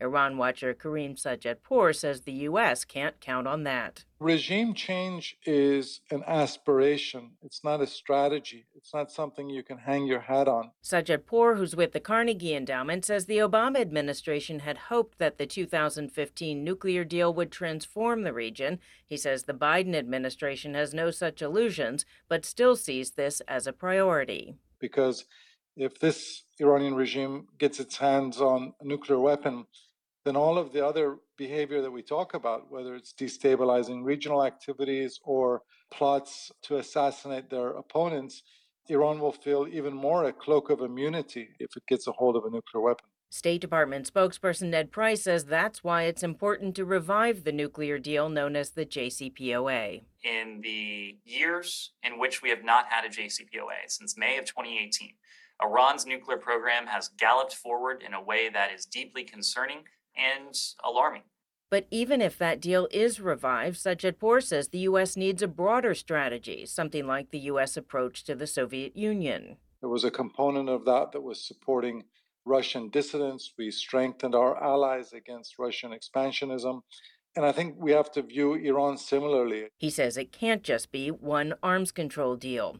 Former National Security Advisor John Bolton doesn't think there should be any deal at all. We've got to stop this artificial division when dealing with the government of Iran between its nuclear activities on the one hand and its terrorist activities on the other.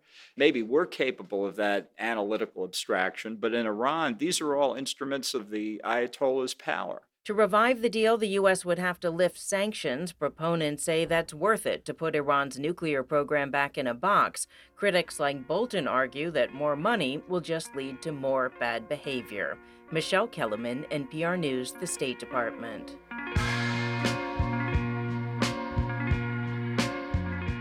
You're listening to All Things Considered. This is 90.9 WBUR, 79 degrees now in the Boston area. Coming up on All Things Considered, the story of how an American small-town journalist and an aspiring writer in Ukraine discovered they had a lot to learn from each other. That's just ahead on All Things Considered.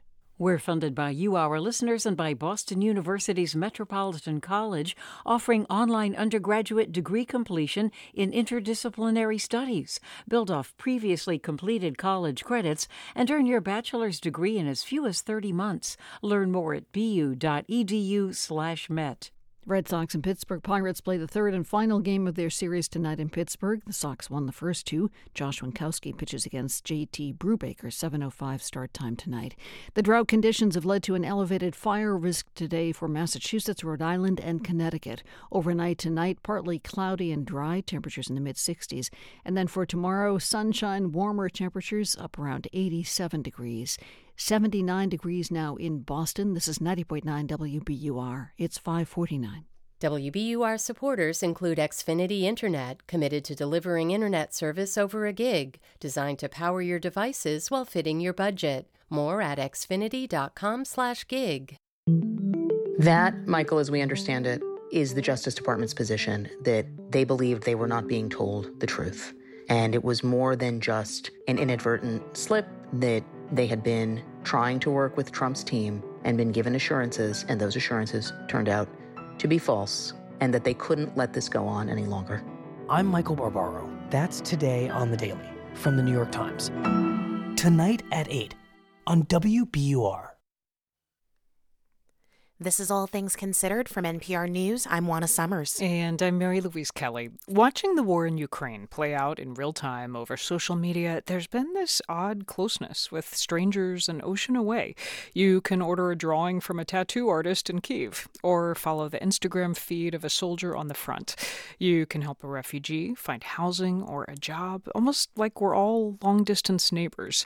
Well, this next story is about the bond between two people, a local journalist in small-town New York and an aspiring writer in eastern Ukraine. They discovered they had a lot more to learn from each other than either expected. Gregory Warner from NPR's podcast Rough Translation has the story. Looking back, it is surprising that Emily Sakar and Pavel Kuyuk ever got past hello. Emily runs a hyper-local news site in the New York Hudson Valley, the Red Hook Daily Catch. She was looking for an editor to help with things like updates to the school board, spotlights of local farmers, when in came this application from Kramatorsk in eastern Ukraine. Pavel was not exactly a shoo-in for the job. He'd never been to the Hudson Valley or to the U.S., did not speak English very well, and he'd never worked as an editor. But Emily was struck by a story that Pavel proposed for the news site. He had gone through the Red Hook Town Board database. I don't even know where he found this. And he proposed a story with data on how revenue from dog permit licenses was down. Emily was intrigued. I sent him a note and I said, "Thank you for the idea. I don't think dog permits are of great interest to me right now, but tell me more about your database skills." Emily was actually working on a data story at the time about the 20 largest landlords in Red Hook, and the data had her stumped. So she asked Pavel to take a look. In less than 3 hours, he had the entire thing figured out. He was filling in these really important holes in the data. Emily paid him for his work and was excited to look for more data stories to work on with Pavel in Ukraine. And then Russia invaded, and Emily reached out to see how he was doing. She asked him questions. Where exactly are you? Who are you with? What sounds do you hear? Pavel would answer in Russian, his mother tongue. Then he would run it through Google Translate and email it back. We hired a voice actor to represent Pavel in English. Now the city is quiet, but silence is the most terrible sound in war. I just read it to myself. I read it out loud to my husband. I called a few people and I said, am I imagining things or is this really gripping? So Emily asked Pavel to write some dispatches from the war. One of the owners of the house next to us is painting his fence in red. And our neighbors are preparing grapes for spring. For all of us, it is time for a garden. We don't want war at all. Pavel had done journalism for years for outlets in Ukraine and Russia and Kazakhstan and Belarus, but his writings for the Daily Catch were more personal, about his life, his garden, his wife Sveta. He talks to the readers. He answers their questions. Most of all, I like answering their questions about my garden. One offered to buy me a hose and ship it to Ukraine. I declined, and I still use a watering can. But it was very touching. But as the Russian army approached closer to Pavel's city, Kramatorsk, Emily realized there were also limits to what Pavel was willing to write about. An example is I'll say, why don't you take a walk down the road and just talk to people about how they're feeling? And he'll say, everybody's fine. Everybody feels fine. Where just the day before, there was a Russian airstrike 5 minutes from his house. And Emily was torn. She wanted to challenge Pavel, get him to report more. As a journalist, I felt I had to push. But at the same time, he told her stories about his own childhood that seemed to explain his fear of the face-to-face. I had to really make sure I was comfortable with the limitations that he placed on his own storytelling. Pavel had told Emily that when he was a kid, his father attacked his mother with a knife and stabbed her multiple times. And Pavel witnessed the whole thing. His mother lived, but his dad went to prison, and Pavel grew up without him. What happened put up a wall, separated me from others. I stopped trusting anyone, and this distrust created loneliness. After his family fell apart, so did his country. The Soviet Union collapsed at the end of 1991. When Pavel was a teenager, he supported himself by buying cigarettes in bulk and reselling them. He could not afford to finish college. Also, I want to be my best because as a child, no one told me what a good and smart boy you are. So now I try to prove that I am. And all these experiences shaped Pavel in ways that he is still processing. He describes himself as a person with a limited range of emotions. He doesn't like crowds or big cities. Still, with Emily's prodding, Pavel started looking for other ways he could report on the war without having to interview anyone. One day, he said, I have an idea. Tomorrow I'm going to go out and look at all the different kinds of ways that people are boarding their windows. We did a photo gallery called The Windows of War. The most versatile and convenient way to protect a window from a blast wave is with an ordinary piece of carpet. This is a window that's safest. This also works to black out the light. Most cost-effective. A more economical way to protect windows is with solid wooden boards. This is a window that's religious. The most amazing way to protect windows is with icons and photographs of ancestors. This person thinks that if the image of God is facing the street, then the blast wave will not destroy the window.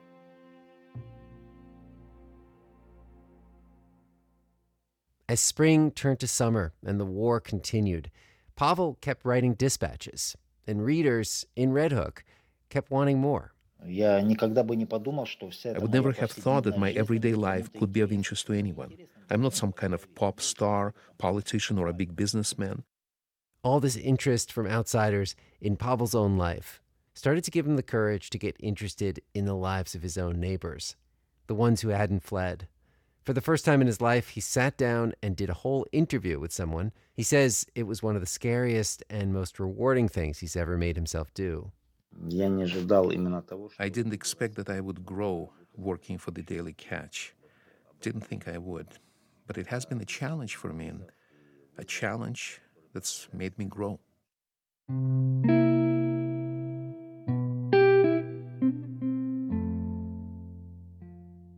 Emily says she realized how much Pavel had changed her when she was talking one day to a local farmer in Red Hook. And I thought, I don't know as much about your life as I know about Pavel's life. And so she started asking this farmer a lot more personal questions.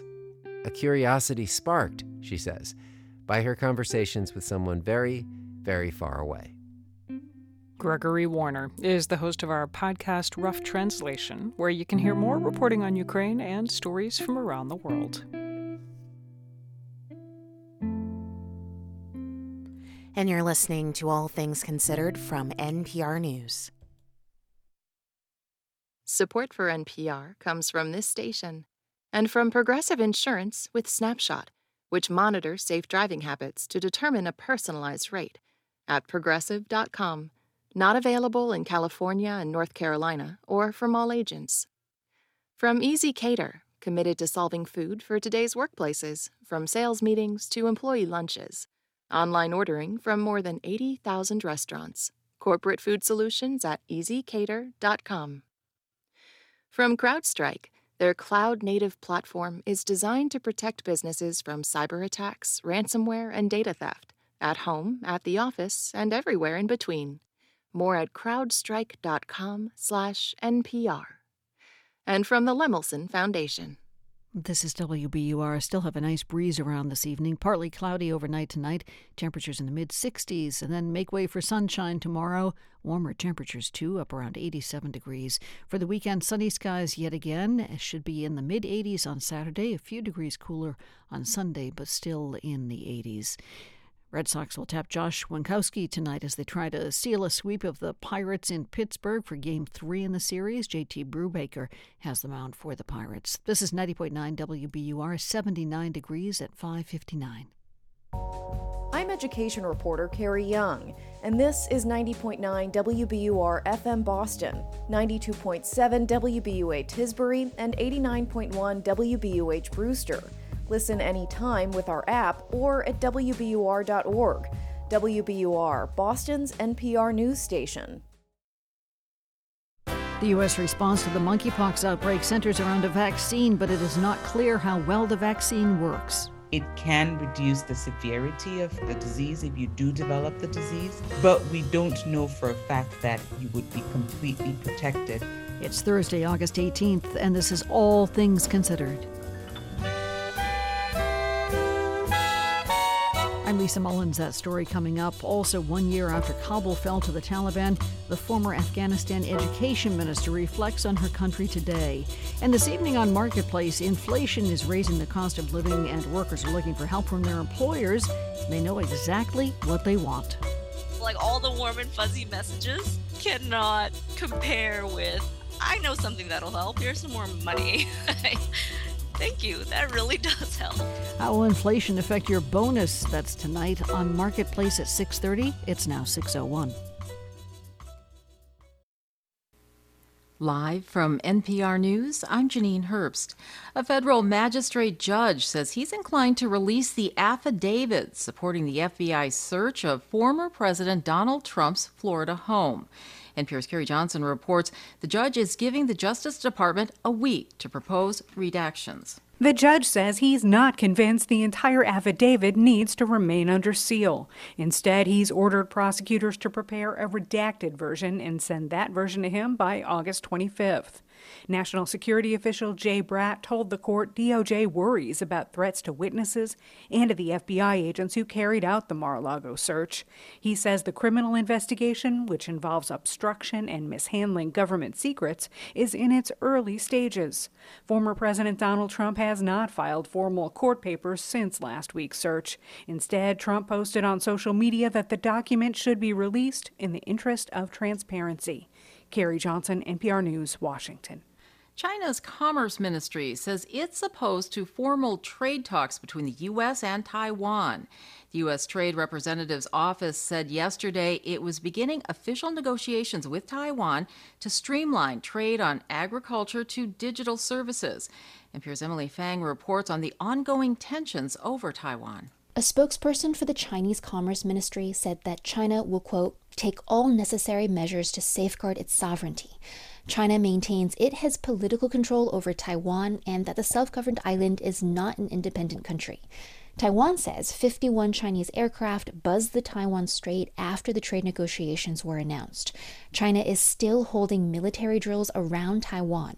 Those exercises began after House Speaker Nancy Pelosi visited Taiwan earlier this month and resumed when a U.S. congressional delegation left the self-governed island this week. Emily Fang, NPR News. Israel raided the offices of several Palestinian rights groups in the occupied West Bank. Israel had previously designated them as terrorist organizations. NPR's Fatma Tanis reports the rights groups have denied the charges. Israeli forces confiscated equipment at the offices of 7 rights groups. They welded entrances shut and left notices declaring them closed. Among the organizations is Al-Haq, a prominent Palestinian rights group that documents alleged human rights violations by Israel and the Palestinian Authority. Last year, Israel outlawed the groups, claiming ties with the Popular Front for the Liberation of Palestine, which is considered a terror group by the U.S. and the European Union. But just last month, 9 European countries said they had seen no substantial evidence to support Israel's claims and that they would continue to work with the groups. Fatma Tanis, NPR News, Jerusalem. Wall Street higher by the closing bell, the Dow up 18 points. This is NPR. This is 90.9 WBUR in Boston. Good evening, I'm Lisa Mullins. Nearly 4 years after the notorious Boston mobster James Whitey Bulger was killed in prison, 3 men will face charges in connection with his death. Federal prosecutors announced the indictments today. WBUR's Allie Jarmanning has more. Bulger and the other 3 men were all incarcerated at a West Virginia federal prison when the 89-year-old Bulger was killed. Prosecutors say Freddie Gias and Paul DiColigiero struck Bulger in the head multiple times, killing him. Both are charged with conspiracy to commit first-degree murder, among other charges. They remain incarcerated. A third man, Sean McKinnon, was charged with making false statements to a federal agent. He had since been released and was arrested in Florida. Gias and DiColigiero both had connections to Massachusetts organized crime. Gias is serving a life sentence for killing a mob boss in Springfield. DiColigiero was a member of a North Shore organized crime group.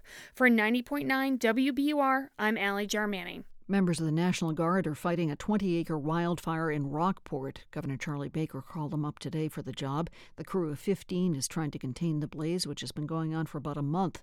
National Guard Sergeant First Class Steve Littlefield says the work is harder than normal because of the drought.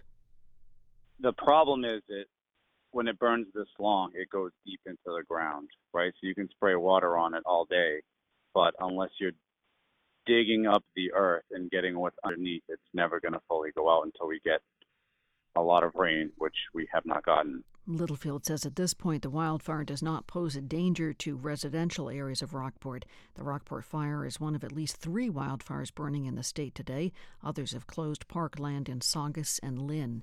The drought conditions that have caused the elevated fire risk today are intensifying. Meteorologist Danielle Noyes says today's report from the U.S. Drought Monitor shows conditions are worsening statewide. 100% of the state is now experiencing some sort of drought conditions. 39% of us in the extreme category now, 55% classified as severe. The latest update expanding that extreme category into the central part of the state from Route 2 to the New Hampshire border. And we've been seeing the effects: water restrictions, tree damage, some crop damage and losses. City of Boston in a deficit of over 10 inches now, putting us at the 4th driest year ever and the driest summer to date. I wish I could say there's some rain in the forecast, not much though. Tuesday brings a threat for numerous storms, but nothing substantial enough to even put a minor dent in the drought. Should be partly cloudy overnight tonight and dry, lows in the mid-60s. Then clouds exit for the weekend. Sunshine tomorrow, warmer temperatures too, up around 87 degrees. Saturday and Sunday, sunny skies again in the mid-80s for Saturday. A few degrees cooler on Sunday, but should still be in the 80s. 79 degrees now in the Boston area at 6:07. We're funded by you, our listeners, and by Carla Itzkovich, whose gift in memory of Moises Itzkovich, founder of the Moises Itzkovich Foundation, helps provide public radio news and information to communities around the world. On a Thursday, it's All Things Considered from NPR News. I'm Mary Louise Kelly. And I'm Juana Summers. There has been a development related to the search of President Trump's Florida home. At a hearing today, a federal magistrate reached a compromise, ruling that the government must provide a redacted version of the affidavit that justified last week's search of Mar-a-Lago.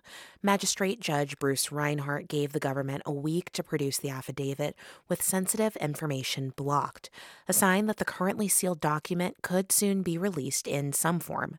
NPR's Greg Allen was in the courtroom in West Palm Beach today, and he joins us now. Hi, Greg. Hi, Juana. So affidavits like these are almost never unsealed, especially while an investigation is still ongoing. So, Greg, can you tell us why the court is considering releasing this one, at least partially, it sounds like? Right. Well, one reason is that there really aren't other cases like this one. Judge Reinhart and the lawyers, both for the government and media organizations, all talked about the unprecedented nature of this case and the heightened public interest. We're talking about the search of a former president's residence to recover government documents that include classified material. They also agreed that under the law, the burden is on the government now to show why these documents must remain sealed. A lawyer for the Justice Department, Counterintelligence Chief Jay Bratt, first tried to convince the judge that the affidavit should be sealed. Unsealing, he said, would provide a roadmap to a criminal investigation that he said is still in its early stages. It also could have an impact on witnesses, he said. It could endanger those whose identities were disclosed in the affidavit.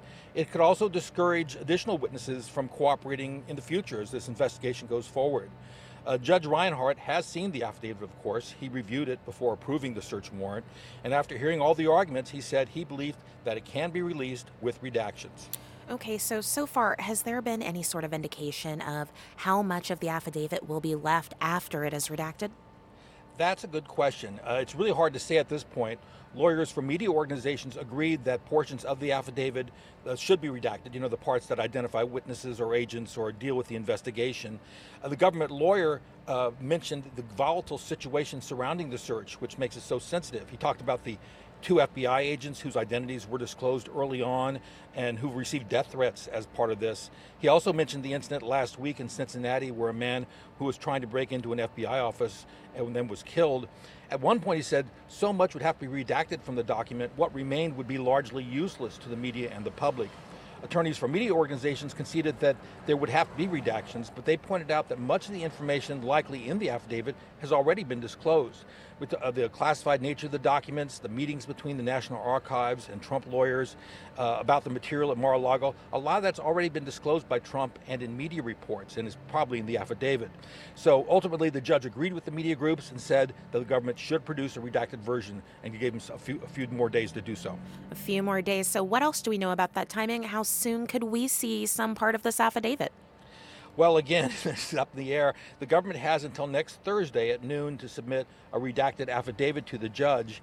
And if he agrees with their redactions, he could just sign an order and release it fairly soon, maybe as early as next week.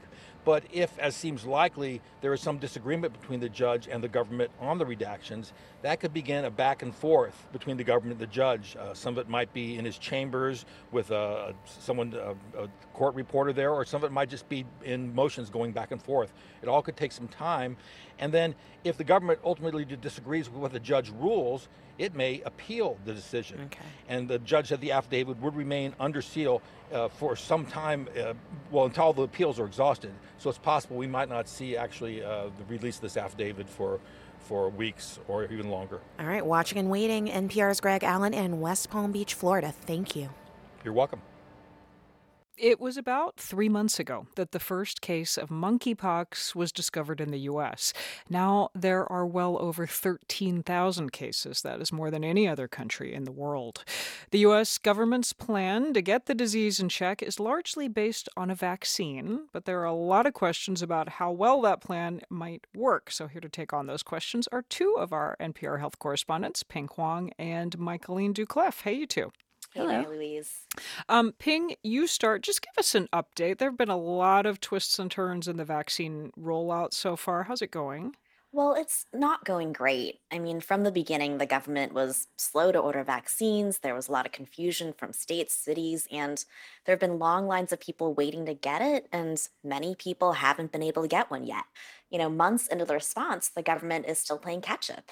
They've recently set up a White House response team. They've shipped more than 700,000 vials of the vaccine out, and they are working to get a lot more, but it just has not been enough. Cases keep rising. The vast majority are still being detected in gay and queer people, primarily men who have sex with men. And states and public health officials are getting very frustrated. The added complication is that the White House is now pursuing a new dosing strategy, which involves giving a smaller vaccine dose to more people, and that's been controversial for some. A smaller dose. Okay, what is the controversy there? Well, previously, getting that vaccine meant getting a full vial injected into your arm. And now, with this new strategy, a smaller dose is getting injected into the skin very close to the surface.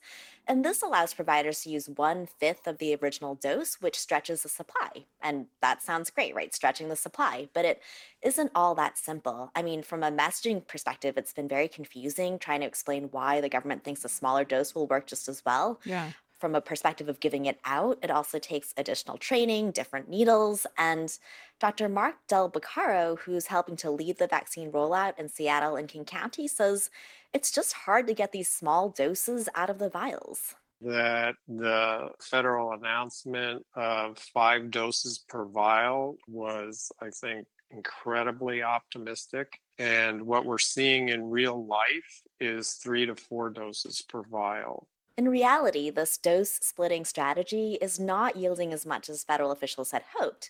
And yet, Del Beccaro says it seems like the government is already using this new math when they count how many doses they're sending to health departments. Michaeline, let me back us up a little bit. Ping's been telling us about vaccine availability, or lack thereof. What about efficacy? If you can get the vaccine, does it work? Yeah, so here's another reason why cutting the dose, as Ping's been talking about, is a bit concerning. Right now, we don't know how well the vaccine works. It clearly offers some protection, but at what level, we don't know. And that's because there has never been a clinical trial to measure its efficacy. In fact, there has been very little testing of this vaccine against monkeypox in people. Most of the studies have been in animals.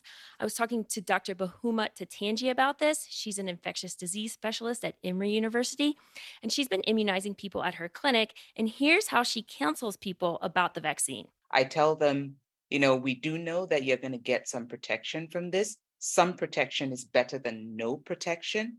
We also do know that it can reduce the severity of the disease if you do develop the disease, but we don't know for a fact that you would be completely protected from getting monkeypox. And to be clear, she's talking about protection with the full vial. If we cut the dose, she says it could lower that protection further.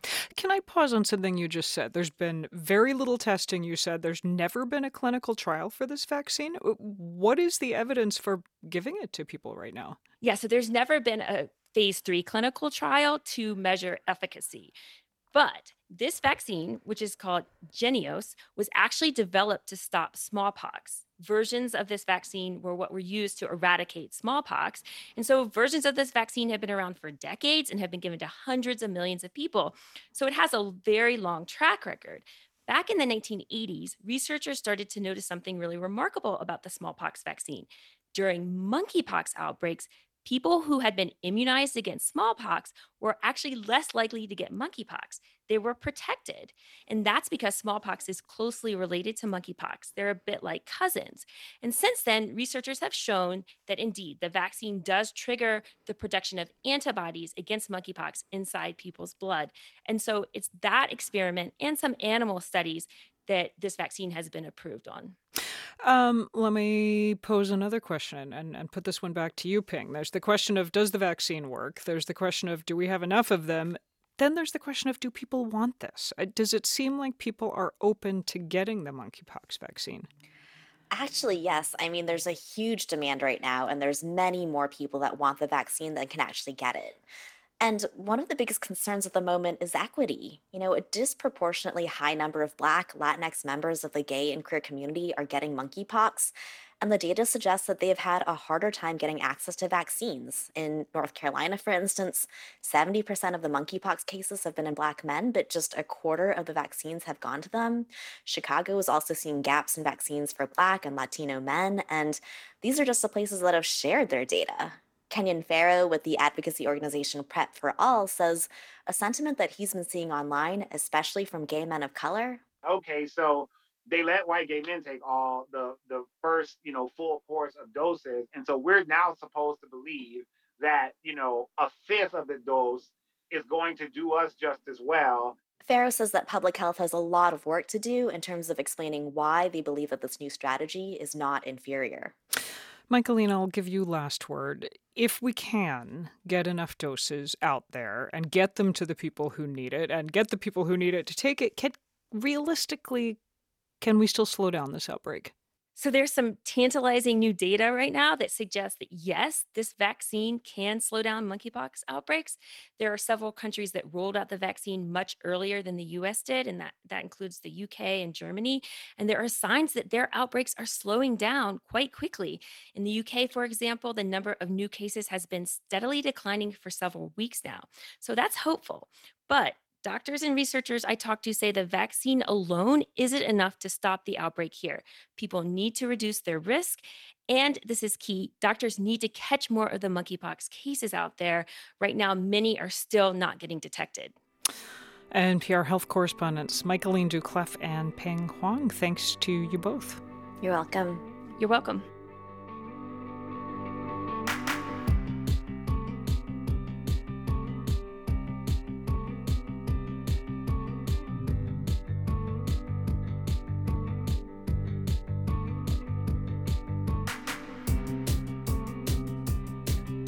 You're listening to All Things Considered from NPR News. Coming up on WBUR's All Things Considered, the state of girls' education in Afghanistan, 1 year after the Taliban regained its grip on the country.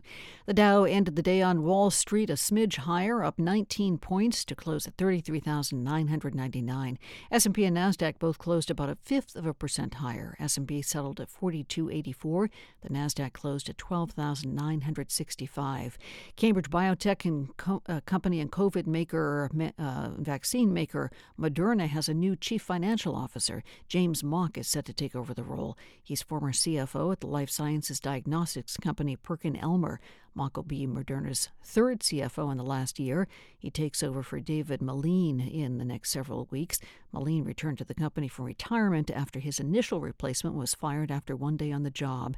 And Boston Mayor Michelle Wu is launching a program to help long-standing independent businesses in the city. The Legacy Business Program will offer 25 businesses greater visibility, services, and eligibility for grants. To qualify, a business must have operated in the same location in Boston for 10 years or longer and have contributed to culture, history, and society. It's 6:20. We're funded by you, our listeners, and by Cityside Subaru on Route 60 in Belmont, where the Summer of Love event is underway, featuring the all-wheel drive Subaru Crosstrek. CitysideSubaru.com. And the Boston Symphony Orchestra. Seek something new with the BSO's upcoming season. Thrilling music and world-class performers await. Learn more today at bso.org. Stay informed with all that's happening in the news. Go to WBUR.org or ask your smart speaker to play WBUR. Drought conditions have led to an elevated fire risk today for Massachusetts, Rhode Island, and Connecticut. It's going to be dry overnight tonight and for the next several days. Partly cloudy skies tonight, temperatures in the mid-60s, and sunshine tomorrow, highs about 87. WBUR supporters include Xfinity Internet, committed to delivering internet service over a gig, designed to power your devices while fitting your budget. More at xfinity.com/gig. And Prompt.com, with a mission to help students stand out on their college applications and get into their top colleges through one-on-one application and essay coaching. More at Prompt.com. This is All Things Considered from NPR News. I'm Mary Louise Kelly. And I'm Elsa Chang. The choice to flee Afghanistan was not an easy one for Rangina Hamidi.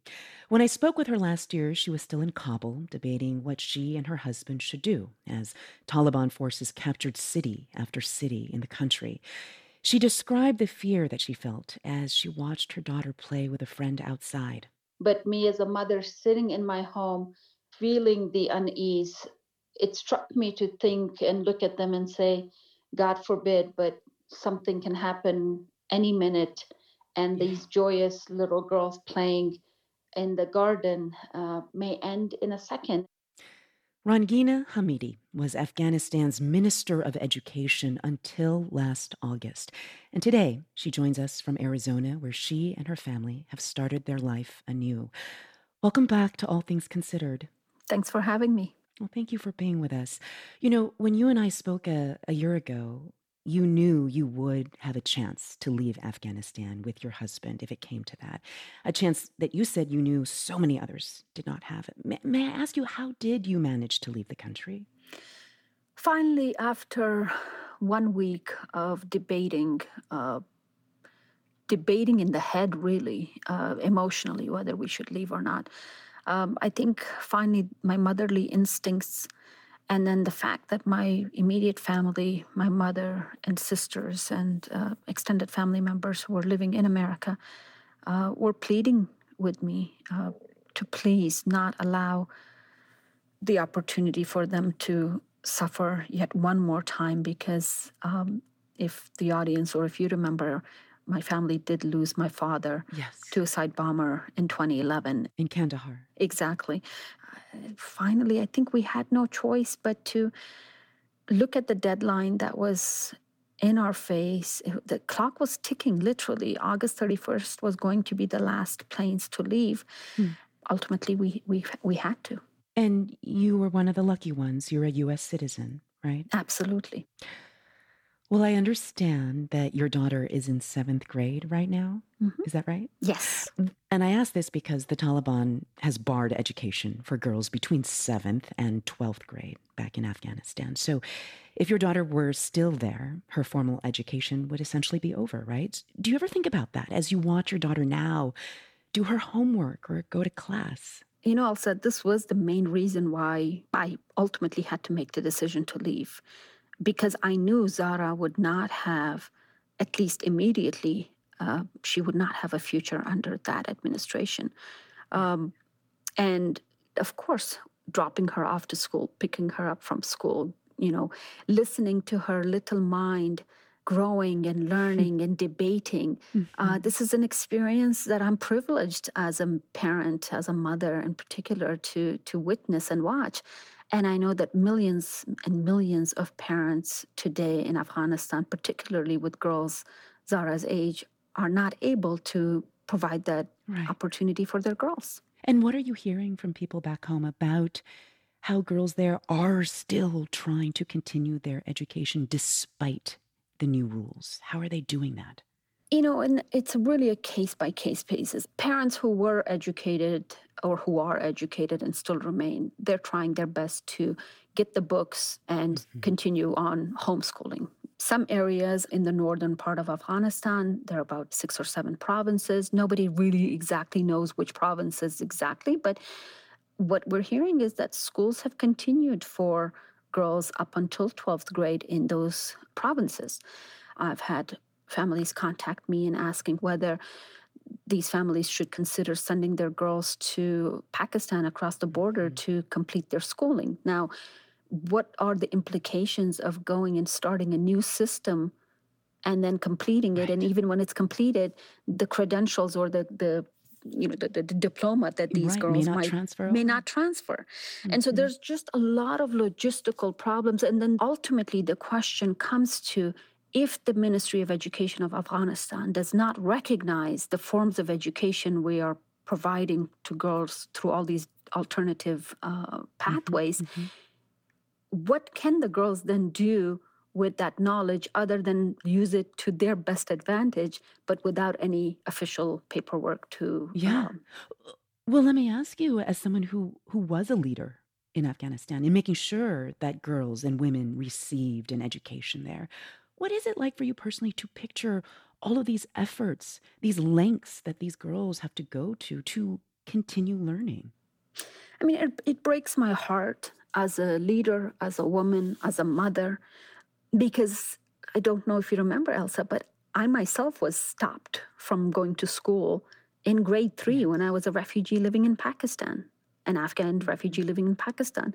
And one of the reasons why my parents made the decision to come all the way to America back in 1988 was to be able to enable their 5 daughters, or at that time, 4 daughters when we came to America, to continue school. And so, of course, this is very personal and a very emotional issue to me.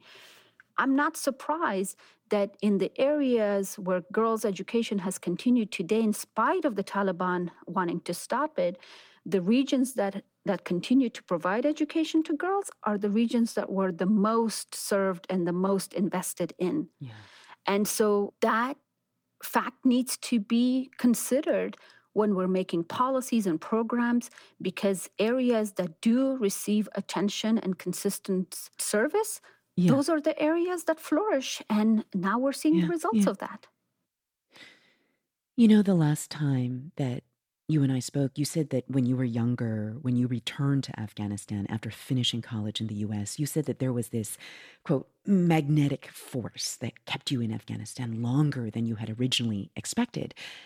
And I'm curious, do you still feel that pull now? Do you think you will ever return to your country?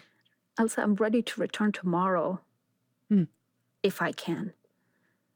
You know, my heart, my soul, my mind is all in Afghanistan. I'm physically in America right now, in my adopted home, and I'm forever grateful to this opportunity. And, you know, Zara, my daughter, is the reason why I'm still here. But I'm ready to go back tomorrow if I know that my daughter can have an opportunity to grow in the manner in which I want her to grow, and that I can also be able to survive. And I'm not afraid of death. You know, I've accepted that death as part of reality, and having lived in Afghanistan for 20 years and the risks that we all took on a daily basis, I consider service of my people, of my women, of my girls as an honest spiritual duty, where I know that I can be far more beneficial to them when I'm closer to them than when I'm afar. But I'm ready to go as soon as the opportunity presents itself. Rangina Hamidi was Afghanistan's Minister of Education until last year. She is now a professor of practice at Arizona State University. Thank you so much for joining us again. Thank you for having me, Elsa. Always great to talk to you.